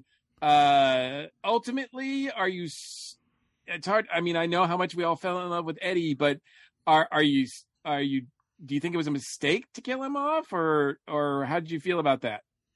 Amy, we'll start with you. Oh, well, no, I did not want him to go. He's amazing. That was the best guitar solo of all time. It was great. But there are so many characters. There's just logistically, there's just too many people. And when you don't kill characters, then there's no stakes. This is supposed to be serious. If this is, Vecna wants to take over the world, then, there are people that do need to sacrifice themselves, or people that die. I'm thinking Bob Newby in season 2 that, he didn't sacrifice himself, but he still just didn't make it out. That is going to happen. And what that does to us as a viewer, we go, okay, well then if they're going to kill these people off, are there other people that are also going to die later? And I think the answer is yes. He had a great arc. It was a great story. He got to die a hero. He didn't run this time, as he said at the end. So that's that was a good way for him to go if he had to go. Mm-hmm. Mm-hmm. Agree. Rebecca? I agree with Amy. I think he had a fantastic arc, and like she said, without these characters, at least without some of them dying, there's no stakes. And I mean, given the level of horribleness that's going on in this universe, I mean, I'm honestly surprised that more people haven't died. Right. So actually the level, the number of, the percentage wise, it's actually pretty low if you think about it. But that the scene between Dustin, that last scene between Dustin and Eddie, I mean, that was just, that should win an Emmy. I think those actors, I mean, I was sobbing at the end of that. It was so good. You have no soul if you weren't touched by it. Absolutely. And, I'm not even trying to put people down. Oh, it was okay, but if you didn't feel anything, because that was just heartbreaking and everything. And at the same time, what's going on with Max too, you're kind of like, oh my God, like this is a double, like they're punching me in the gut and in the face at the same time. Like I just really felt like, this is And we find out there's hope for Max, but it didn't look like it at the time. No, exactly. And so that was kind of interesting about it. I liked seeing, Eddie's evolution, and he started becoming more and more comfortable with everybody, with the Scooby Gang, and, hanging with Dustin, and, that there was just more out there, because there were episodes where he was just hiding in the boathouse for a few times. And then, and he probably felt like, why is all this bad crap happening to me? What have I done? Type thing. But then he was a drug dealer and stuff like that too. But, but he was a great, great character. And that's one of the things I loved about him. He was deep on so many different levels. And then the guitar solo was just like awesome. That was just totally awesome. So. And then he died in Dustin's arms, which is just, and he passed the torch to Dustin. There's other lost sheep out there and you need to find them and bring them into Eddie, what are you doing? I kind of want Dustin to show up in season 5 wearing that jacket and just gone, totally full metal and just sort of, taking up the mantle from Eddie. Right. Okay. All right. Well, that's a great place to do a segue because we are going to talk about what's next. Season 5, at least what we want to see, especially how season 4 ended. So we're going to do that after this quick break.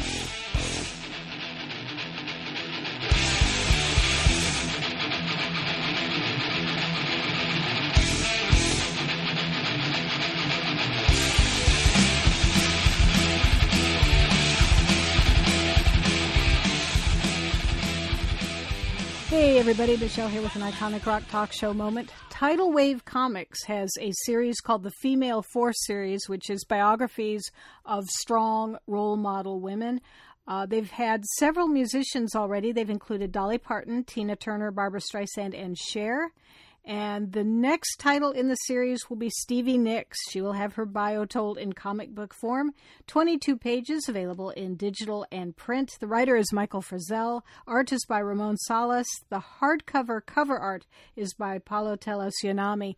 I'm not sure which version I saw in the Instagram post, but the art is just beautiful. So look for that at your local comic shop. And also, Queen has become the first act in British history to reach 7 million sales of an album. They did it with a classic in the greatest hits genre, their 1981 greatest hits collection. It is estimated that this album is in 1 out of 4 UK households' music collections. So it's amazing to sell that many albums, especially in light of the fact that you can DIY your own copy of Queen's Greatest Hits. You just take any other tape or CD and leave it in your car for a fortnight, and it will turn into Queen's Greatest Hits. So, just an amazing achievement. This has been the Iconic Rock Talk Show moment. The blog is iconicrocktalkshow.wordpress.com, and currently I have a piece about the album we spoke about last week on ESO, Bare Naked Ladies Gordon 30th Anniversary. Check that out. We will catch you next time. I'm Mark McCrae, the author of The Best Saturdays of Our Lives. And if you're not listening to our podcast, then you're missing out on amazing interviews with Larry Houston, Tom Tatawanovich, Keone Young, Michael Swanigan, Ned Hastings, Bill Gollier, Dan Gilvazan, Rob Lamb, and so many others. Kick back and let Dan Klink and I peel back the curtain on the animation industry. The Best Saturdays of Our Lives podcast can be found on the ESO Network and all podcasting platforms. I know you're frightened. You're terribly frightened by what you've seen. But I'm not going to lie to you. Your friends are not prepared for this fight. Hawkins will fall. My friends need me. You're not ready.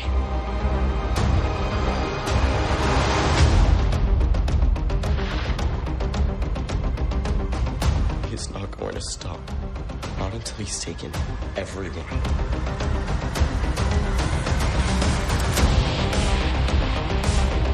Let's do it.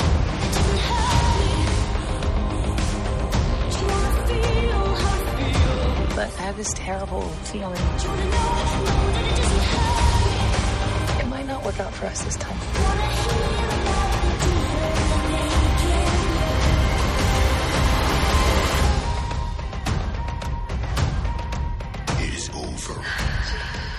Now I just want you to watch.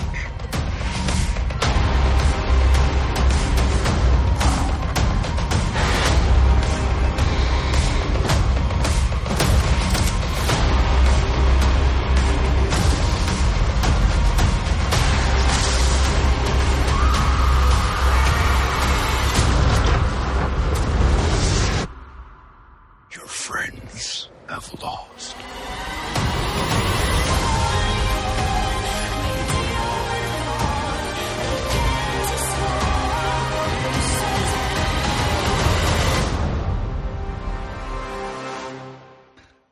All right, folks, now we're going to get our predictions for what is going to be happening and how is the series going to be wrapping up in season 5.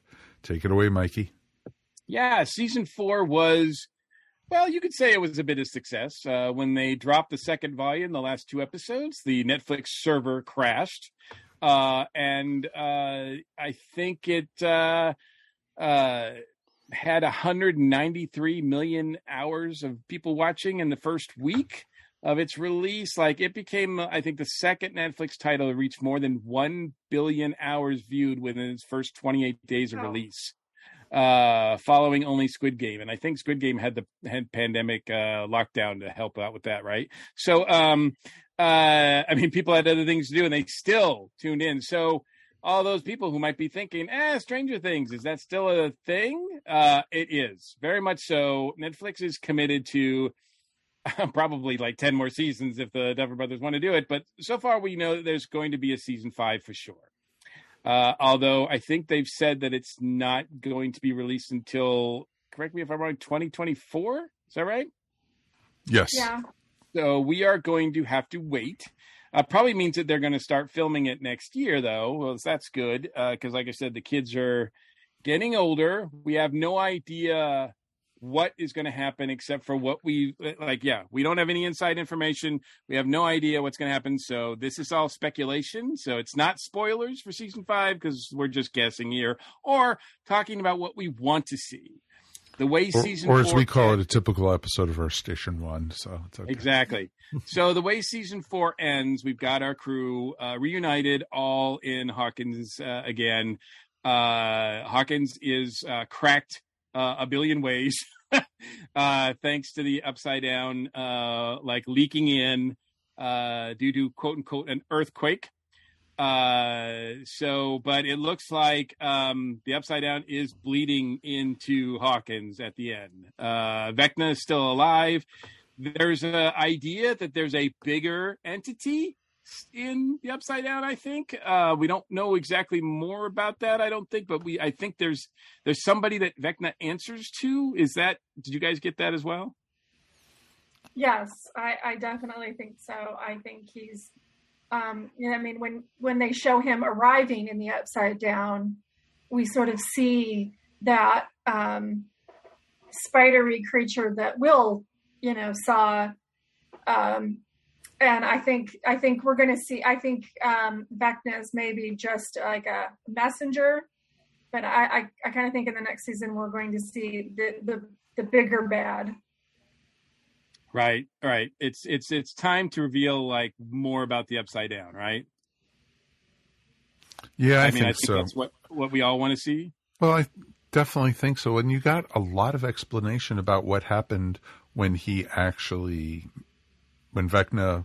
/1/Henry first went to the Upside Down, and how it was. They had no inkling that there was another dimension. No, nothing. There wasn't really even, other than the big spider-like creature that he saw and that Will saw in the drawing in season 2.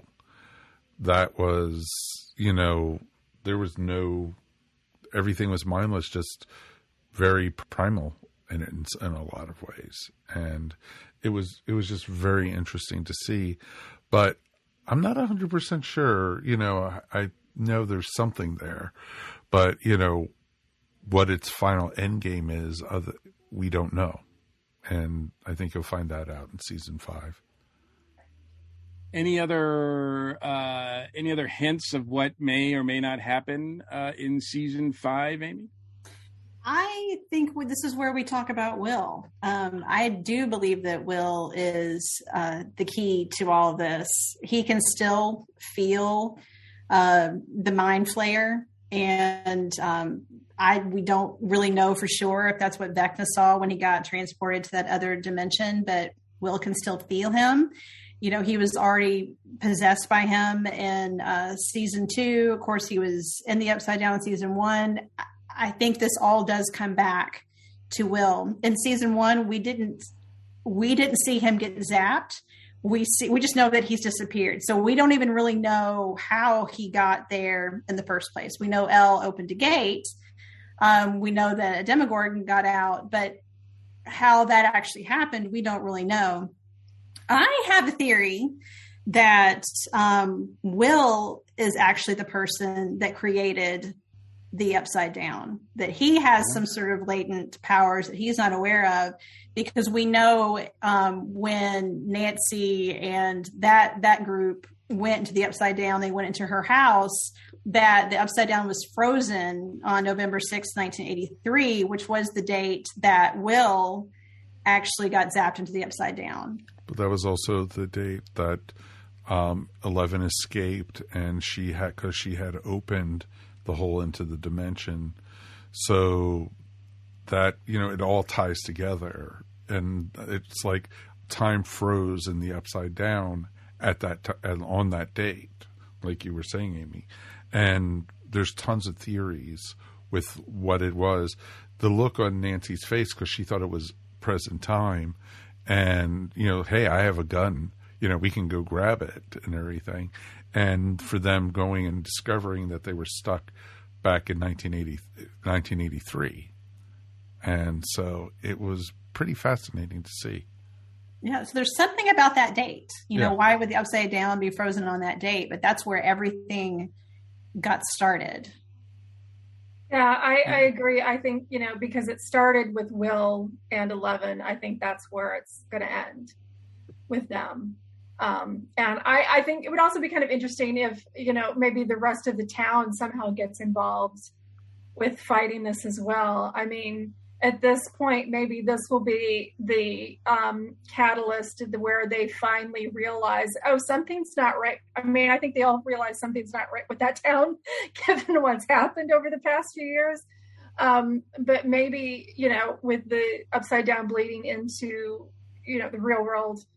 And maybe we see the whole town sort of come together to help fight it. I definitely agree that I think, it's going to go back to Will. I think I saw something where the Duffer Brothers said that, when Stranger Things end, it's going to come back to Will. Will has not a direct storyline really in this season. He's kind of there.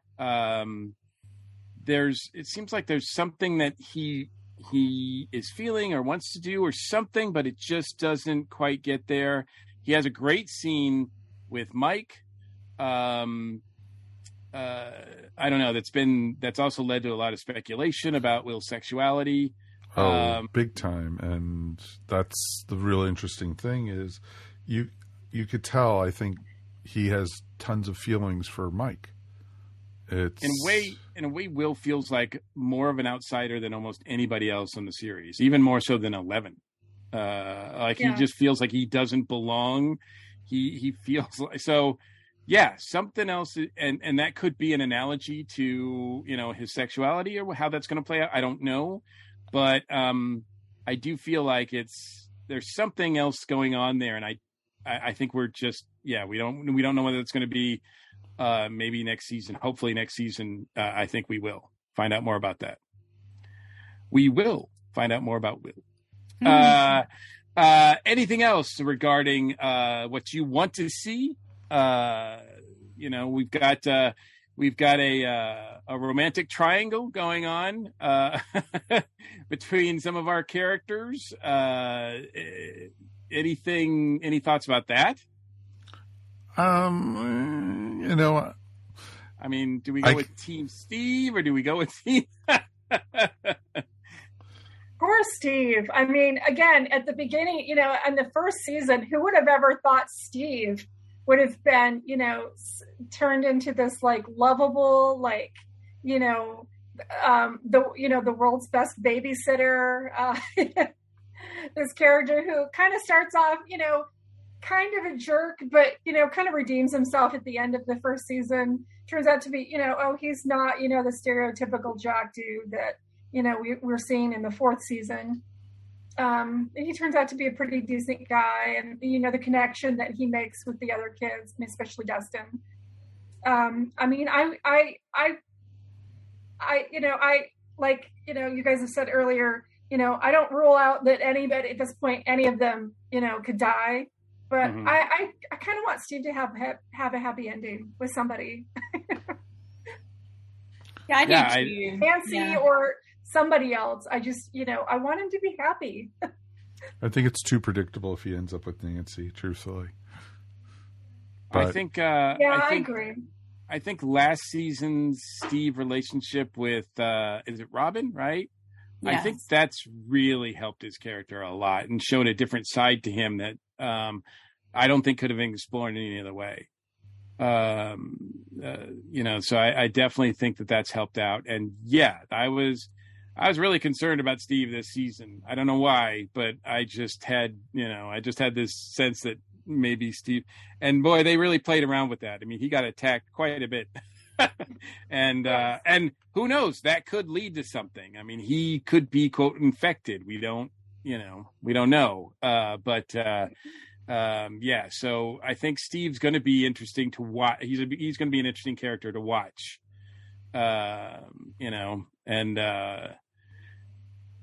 don't know if I'm rooting for him and Nancy as well. But I tell you what, Will's brother, what's his name? Jonathan. Yes, thank you. They've got to do something else with that character to make him a little bit more interesting if he's going to have any sort of if I'm going to be interested in him anymore. Because again, I thought this season he's too busy getting stoned with Argyle. Come on, Yeah, this season I think he really also. He just drove the van, basically. He didn't do anything. There was nothing with his character. Right. And tried to talk to Will, but not. I think he gets the idea that obviously he knows something's going on with Will, and I think he has a suspicion, but. Otherwise that didn't really go anywhere. So I think they need to give him a better story arc, I think, in the next season. What do we think of Hopper and Joyce as a couple? Because it looks like they're going to be going forward together. I mean, they have sacrificed themselves a lot for each other to make this work. So how do we feel about them in the next season? Oh, I love them. I love them together. I think they're great. They're fun. It was pretty inevitable. It felt like, you know, it was almost destined last season. It was like, come on, kiss finally. You know, I'm more worried about Murray, truthfully, but you know. I know Murray needs a happy ending as well. Exactly, but at least he knows karate now, so it's good. Yeah. I don't know. I mean, Murray's one of those guys that's probably always going to survive to tell the tale, right? So I'm not really worried about him so much, but I will say, you know, for the two leading adult characters of the series, I do think David Harbour and Winona Ryder both are just still fascinating to watch, the decisions that they make acting wise. And you wouldn't think that these two would make a great couple at all, but man, they just sort of work. They have chemistry. And it's, you know, this show really allows Winona Ryder to just act. I mean, you never know what she's going to do. I think it's just, and you have that sort of feeling with her, and it's not a bad thing. It's not like you feel like she's going to stab somebody or anything, but you just never know. And she's always like fascinating to watch. I think it's been a great vehicle for her. This series has, and I think she's like the lead actress in it, right?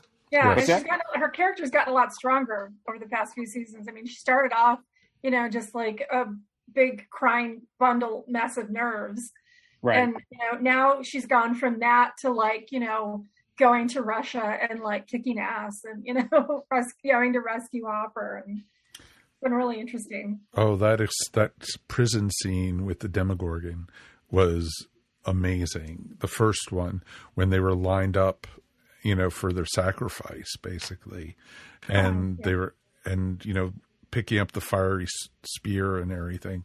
That was really well done. That was just so much fun. It's actually scary. Yeah. Yeah, exactly. And it was fun. It was a fun season. I don't have any doubt that we're going to get something amazing for season 5.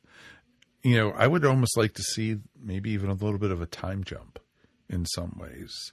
Maybe the kids are in college. You know, because technically, you know, most of them are college age already. And, you know, it would be interesting to see, you know, maybe 4 or 5 years have passed and, you know, the characters evolved even further. Have they stayed together? I don't know. The Upside Down is like right out there. Like, it's like, I mean, it looks I feel like they need to do something about that, because it's not like, I feel like it wouldn't just stay in Hawkins. Like, I feel like it would spread out. So like they've got to, you know, I feel like they need to kind of, you know, put a cork in that before they can move on with their lives and, you know, go to college or anything.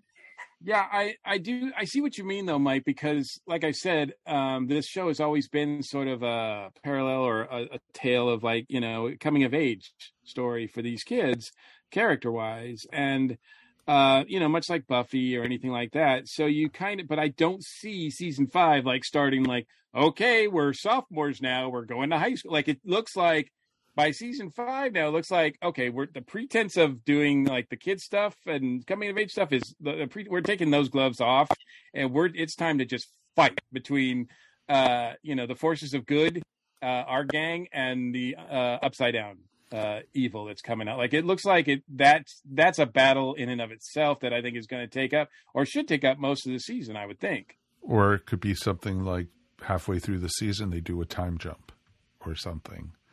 You know, they deal with what's going on in Hawkins and everything, and you know, either they win or they lose. It'd be a fascinating story, actually. Even they lose and then they jump a couple years later, and you know, they try to then come back and beat. Just an idea. I don't know. I just feel like if they lose, they're dead. Like, I just like what does that mean? Like, they lose. I mean, like, that means the Upside Down is taken over, because you don't really know since we don't know what the big bad is, we don't really know what the goal is. Like, is the goal for the Upside Down to just take over the right side up world, if you will, or what they're trying to do? I don't know. That's not very clear to me yet. So I hope that's explained as well. Yeah, that was my thought, that's what, Vecna was trying to accomplish by, opening those gates, was to bring, his realm into ours and to basically just make, the whole world the Upside Down. And so, yeah, it's going to be interesting to see how they tackle that. And but I do agree with Mike. I think at some point before this show ends, we will see some sort of an epilogue where we see, maybe, after everything's been defeated or whatever, maybe like in Harry Potter, how they jumped ahead, like whatever, 17 years or whatever. And we see, them old people makeup and, let me ask you guys this, and because I've asked about some of the couples and all that of our characters. How do you guys feel about Mike and Eleven? It looks like there were some, if you'll forgive the pun, cracks in their relationship this season. And it looks like they're in a decent place, but I think there's still some questions there. Do you guys feel that? I mean, I sort of feel like their chemistry is getting further apart. Do you guys feel that way as well, or do you think there's a future for these kids? Yeah, I don't know. I know that they certainly were having some issues. Long distance relationships are hard, but that also gave him his speech in the end when she was, I don't even know the word, where she was inside Max's head and needed to defeat Vecna, and Mike does his speech about how he loves her and she's his superhero. It allowed him to have that moment, which I thought was great. But I don't know where I don't know. I mean, they're in ninth grade. That's the reality of it. I remember how I was in ninth grade. I know, but they've been through so much together. They're not a normal couple. This is not about typical stuff, that cute guy in math class. I mean, it's completely different from that. So where do they go? I don't know, but that picture that 11 wanted Will to paint, and Will had that conversation with Mike in the back of the van about how Mike is the heart of the group. So his love for Elle is what brings her back and gives her enough strength to fight Vecna in that moment. So I think that they'll continue with that. I think Mike and Elle will still be a thing in season 5. Interesting that you point that up, because I did not buy the fact that 11 actually commissioned that from him. I thought I didn't think he was being completely honest when he said that. But I don't think maybe so. Either. Maybe so. We'll find out. Exactly. We'll find out, yeah. Rebecca, any thoughts about Mike and 11's future? Yeah, I'm not sure either. I mean, because again, they met when they were 12, 13 years old, and I don't know many relationships that people that would stay together through that. However, as Amy said, this is not a typical relationship. They're not typical kids. I think even if they, even if there was no longer any sort of a romantic attachment, obviously they're going to be connected for the rest of their lives, just based on everything that they've been through. Like all the kids, or even, if they drift apart, their friendships, they're still going to have this connection of what they went through. So if they want to go the realistic route, I could see Mike and 11 drifting apart, but still maybe staying friends. But on the other hand, I think after everything that 11, after everything they've all been through, but, especially 11, I kind of want to see her have, a sort of stable life for once in her life, and, a stable relationship with, someone. Yeah, I think, look, whatever happens in season 5, even if the Duffer Brothers say this is the final season, it's, it's too much of a cash cow to let, just sit right after this. So I think whether there's spinoffs or whatever, I think, at some point there's going to be some sort of Stranger Things reunion or something that comes out much later. So I don't know if we'll get answers to everything, but I think the main thing about the, trying to put the characters together in whatever form that they're going to go in. And like you guys said, have some sort of look at maybe what the future looks like for them as well, so they can play their own real actual age. Maybe. What about lastly, what about the format?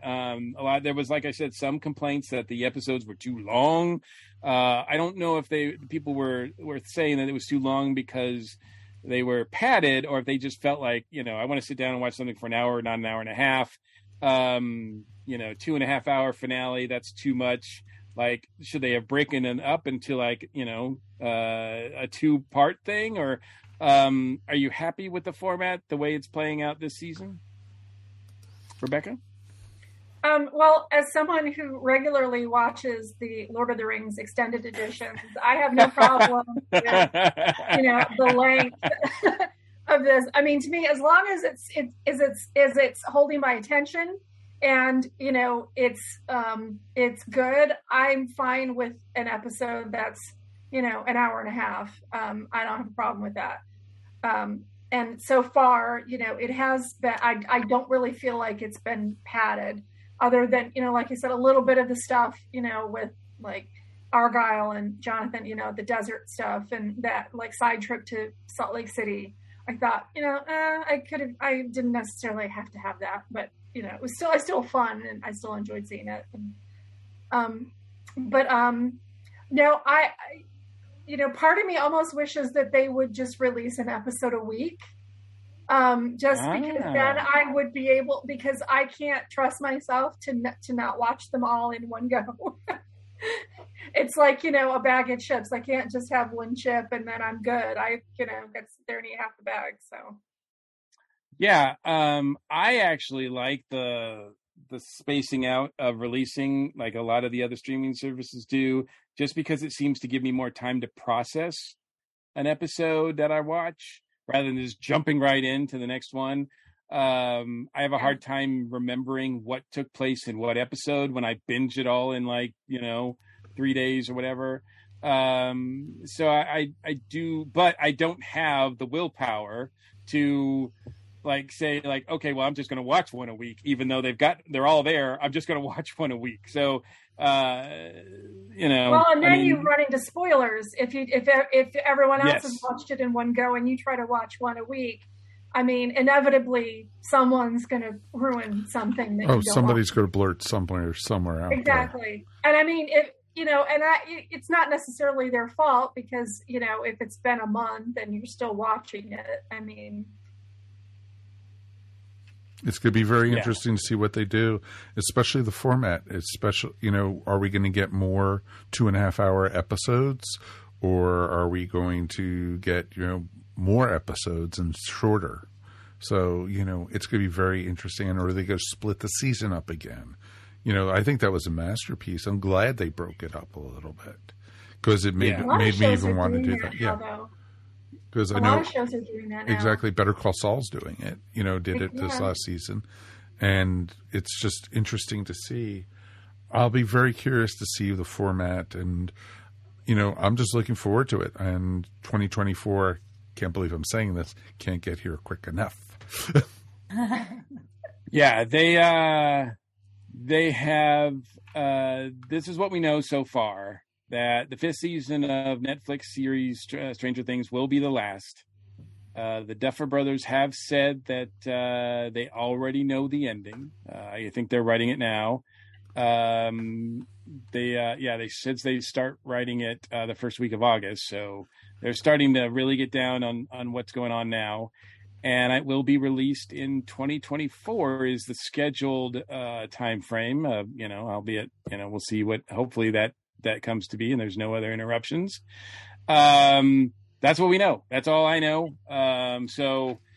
Any other thoughts on the series as a whole, season 4, season 5, as we wrap up? Amy, like I said, I know you have some notes there. Is there anything else you wanted to say about the show?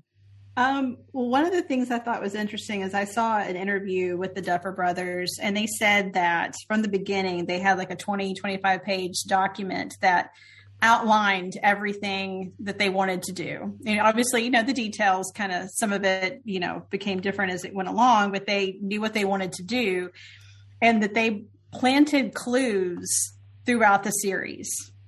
So for someone like me, that means now all I'm going to do between now and 2024 is watch Stranger Things and transcribe it and look at all the images if I see if I can figure all this out. And I will be wrong. That's a I marketing, won't care. That's a marketing win on them and Netflix's part. That is right. But I love it when shows do that. I find that kind of stuff as a love letter to the fans like me that really love digging in. And, if somebody says a thing or wears a t-shirt, what does it mean? Is it a clue? I love those kinds of shows. And that's one of the reasons I love this show. Absolutely. Any last thoughts, Rebecca?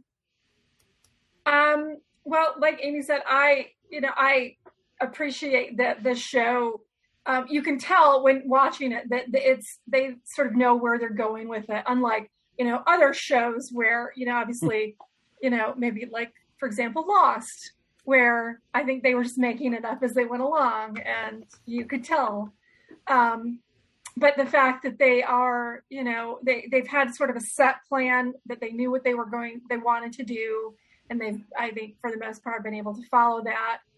And that, they have been rewarding fans who are, you can dig into it like Amy's going to do and really look for those clues, or you can just be a casual fan and still enjoy it just as much. But now though that Amy has said that, I do kind of want to go back and rewatch it and sort of, look for some little bits and pieces, and just see if I can, if I get an idea of where they're headed towards the end. And, as sad as I'm going to be to see it end, because it's become one of my all-time favorite shows. I'm glad that they're ending it while, on a high note, while it's still good and, they're still leaving us wanting more rather than just, dragging it out for 15 seasons. And, at this point, they're all, by the end, they'll be all in their 40s, They'll be old enough to do podcasts, They were dealing with, 25 years ago. And that's awesome. That is awesome. Absolutely. I definitely agree. And not just rewatching them, not just to, project what may happen in season 5, but then when you go and watch season 5, you'll be like, oh, I know that because I just watched the series, so I know what they're talking about here, instead of going, oh, yeah, I guess that was a thing in the previous season. So I like recognizing those kind of things because my memory is crap. So being reminded of things like that is always a good thing. And I probably will give the series a rewatch before season 5. At least I'll put that on my schedule anyway. But Mike, what about you? Any last words? Couple different last words. I'm looking forward to seeing it, and probably will have to do a rewatch before it comes out. Also want to give a great shout out for the cameo by Robert Englund. It was awesome. Oh, absolutely. As Victor Creel. Talk about Robert Englund. Oh, it was awesome to see him. It was so awesome. Yes, and I love him. It was awesome because literally they recopied Silence of the Lambs in that one. The hallway was the same hallway where Hannibal Lecter's cell was, and it was so well done. And then the reveal with Victor with having his eyes gorged out. Oh, that was just like, that was just. Yes. Oh, and will we see him? I mean, maybe we'll see him again in season 5. Maybe he'll have some part to play in defeating Vecna, seeing that it's his kid. Yeah. Yeah. Well, exactly. Yeah, good call. So that was, there was just all the little things in this, and folks, it is worth a rewatch already. And, it's just a ton of fun. And if you have friends who haven't seen it yet, what's their problem? Come on. Stick them in front of the TV. What's wrong with you? Yeah, exactly. Watch it. Well, as I said, I went into season 4 and I wasn't, I guess, terribly excited. I didn't go right in that first day that the first part of it dropped and watch it or whatever. I kind of waited. But after watching season 4 in its entirety, I think it's the best season that they've had since season 1. I think it really renewed my interest and excitement about the show. There's a lot of really clever, really brilliant scenes, well done scenes that shows why this show is as successful as it is, as special as it is. It's just so well done.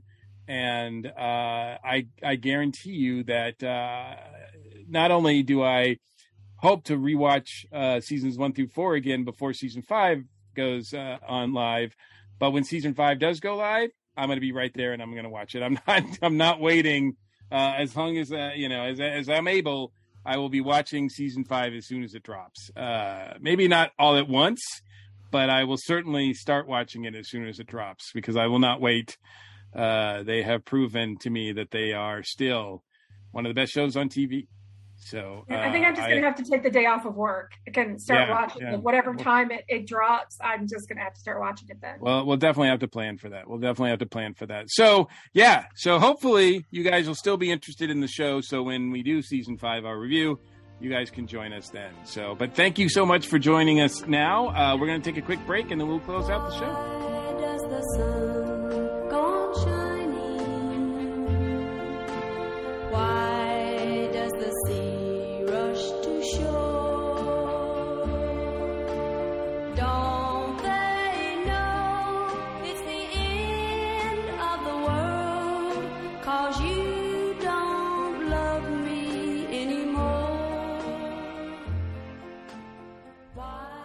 Welcome to A Geek Girl's Take. I'm your host, Angela, and this week, this Geek Girl is talking about Stranger Things Season 4, Part 1. Now, I waited a little bit to do this episode because I wanted to give people a chance to watch the season. Since right after it dropped, like a day later, I was seeing spoilers, and that made me so sad because I didn't get to watch it all right away. I was so excited for Season 4, and it did not disappoint. We got a well-done story with lots of different subplots that all fit really well together, and it did not take away from what was going on in each one when they switched over to a different plot. I did love how the show showed that the kids were growing up, and sometimes when you grow up, you grow distant from friends. Like how Lucas was playing basketball, and that was really important to him, and all the others were still interested in D&D, but they didn't quite understand that basketball was also now important to Lucas, along with his love for D&D. I loved how they brought Erica in, since she is such a fantastic nerd girl, and I absolutely love her character, so I was really happy that they showed that she loved playing D&D, she loved painting minis, it just made me so happy to get to see that side of that character. I also loved how the show, in the first part, handled Max's grief and how she felt responsible for what happened to Billy and how that made her draw away from her friends and kind of just completely go inside of herself with how she was feeling about that. Of course, I loved Eddie, and I'm really, really sad that Chrissy was in such a small part of the show because I know the creators also regretted killing her off so early, but I wish we had seen more of her because her and Eddie's chemistry was so good. I thought Elle's bullies were very well done. I know a lot of people were saying that they were way too over the top, but truthfully, bullies when you are a teenager are brutal, and those ones were well written and so correct. I am a little offended, though, that the main bully's name was Angela. I'm offended. I absolutely loved the start of season 4. It kept me engaged, and I tried my best to spread it out over a week to watch because I wanted to savor the season. But the way many of those episodes ended, I had to keep going because the suspense was killing me. This show was so highly anticipated, and the creators came in so hard for us, and they did not disappoint. You can tell that they understand their fan base, and that their writing is just so on point. Thanks for listening to A Geek Girl's Take. What will I talk about next week? Probably Stranger Things Part 2, but you're going to have to listen to find out.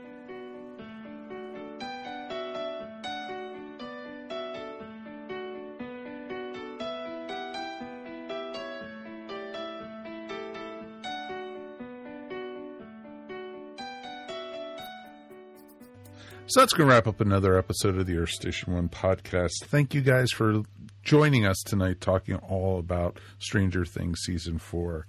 And, Series 5 just can't get here quick enough.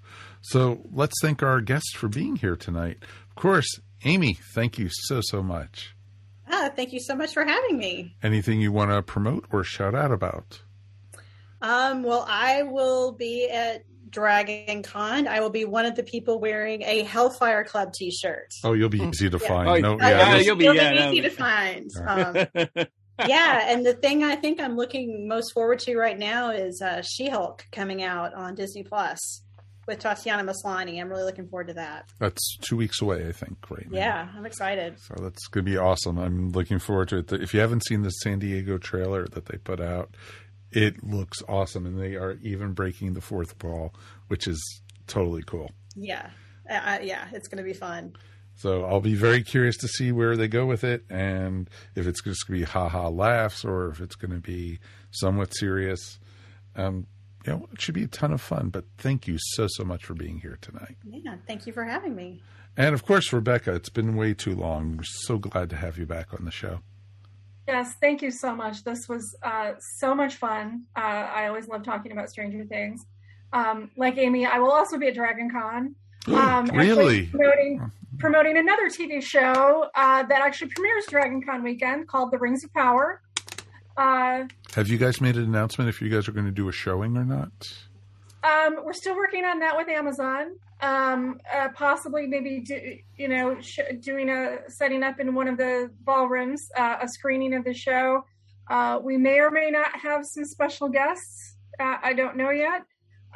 We'll definitely be doing a panel all about the show and what we can expect to see. And they've already signed on. There's definitely going to be, I think it's 5 seasons. I'm looking forward to that. I will also be wearing a Hellfire shirt at some point, as I'm sure about half of the other attendees will also be wearing. But. No, I'm sure of it, and like we said, I don't think anyone's going to be cosplaying as anyone from the Hellfire Club or anyone from Stranger Things or anything like that. So, I'm sure nobody watched it, so it's okay. That's why millions of people are leaving Netflix, as we talked about on a different show. So, but yes, I think it's going to be great to see everyone in costumes. I think it's going to be awesome. I think last year I saw a couple Demogorgons even. It was pretty awesome. So, would it be awesome to see a Vecna? It'd be kind of cool. Oh, yeah, that'd be amazing. Yeah, so it's very cool. And Mr. Mike Gordon, thank you so much for joining us, as always, my friend. And as always, it was my pleasure. And anything you want to shout out about?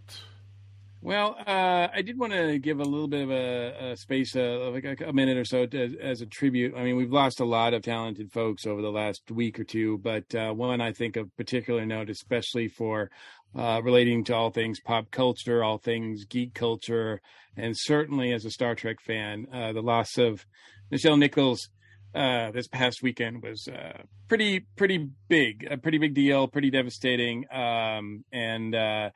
The show Star Trek, I mean, one of the things I think a lot of us love about it is that it was so progressive and so portraying a hopeful future where everybody in the Federation anyway, everybody on the Earth, everybody on the planet sort of gets along no matter what your color, your race is, or anything like that, all of that.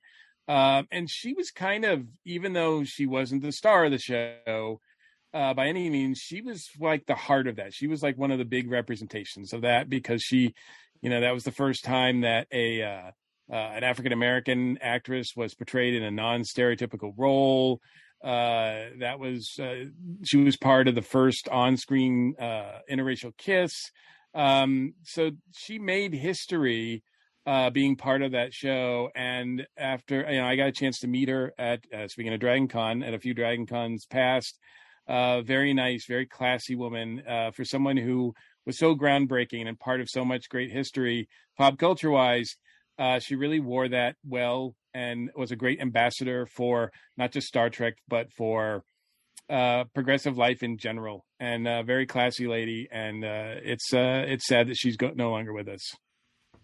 Very, very much so. And, sad. I definitely agree with that, Mikey. And I'm going to skip my rant and rave and shout out for tonight because, I don't feel like promoting another TV show. That was, a big loss. And I think literally, she will be missed. She was a lot of ways the heart and soul of that show and of the community. She helped, bring, relations between, I hate to say it, races. And also she helped bring even Star Trek into the modern age with her work with NASA. And, she had to, like when the Star Trek, the motion picture came out, she made sure that the computers were actually doing things on the ship and everything, not just flashing lights and everything. And it's just awesome, the work she's done over the years. And she is one of the nicest people I had ever met in tones of Star Trek and everything. I met her at Dragon Con a couple of years ago. So it was pretty awesome. And she was just sweet as can be. So Godspeed. And I think it's cool that we got to at least mention her in this full episode of Stranger Things. So I think that's awesome that we were able to. Join us again next week, folks, when we are going to be doing another ESO double feature, because there's just so much stuff to talk about. So much stuff. There's just always so much stuff. We're going to do a movie review and a TV review. We are going to be doing Bullet Train. We're going to do a review of it, the new Brad Pitt movie, but we are also going to be looking at Umbrella Academy Season 3. So I just got done watching it last night. Boy, was that a wild ride. And as typical, and it was great. And I'm looking forward to seeing if they do a season 4. And, because there's just so much with those characters, and it's awesome. It's going to be fun to talk about next week. So definitely, I think I'm kind of talked out from all the talking we've done tonight, but I wanted to thank everybody for being here as always. And as always, we like to say thank you for listening to the Earth Station 1 podcast. We're powered by NSC. You can see them at nsclivetv.com. Remember, you could also find Earth Station 1 wherever fine podcasts are found, including now TuneIn and Pandora. Please subscribe and tell all your friends about us. On behalf of myself and Mike Gordon, we want to thank everybody for joining us. And I want to thank our guests one more time, Amy Chandler and Rebecca Perry. Thanks for listening again. We will see you here next time on the Earth Station 1 podcast. Stay safe, hug your loved ones, and you know what? Try to enjoy the heat in summer because winter is coming. And we're done. Peace. You've been listening to the Earth Station 1 podcast, a show by fans for fans. If you enjoyed the show, please subscribe to our show up on iTunes or wherever fine podcasts are found. While you're up there, please rate us and remember to leave feedback. It would greatly be appreciated. And remember to tell your friends all about us while you're at it. Earth Station 1 is available on most social media sites where you can join some really great topics or chats. Help support our show by shopping through our Amazon.com link or purchasing very cool ESO Network clothing and merchandise at our TeePublic store. Links to both are found on the top of our ESO Network webpage. Become a patron of the ESO Network by backing us up on Patreon for as little as 25 cents a week. Go to patreon.com/ESO Network to sign up. We want to hear from you. Please write us at earthstation1@esonetwork.com or call us at 404-963-9057. Thanks for listening, and we'll see you next time here on the Earth Station One podcast. Peace, and we're done. This has been a broadcast of the ESO Network. Be part of the crew and help support our shows by donating to our ESO Patreon or by shopping at the TeePublic store, which can all be found at www.esonetwork.com. The ESO Network, your station for all things geek.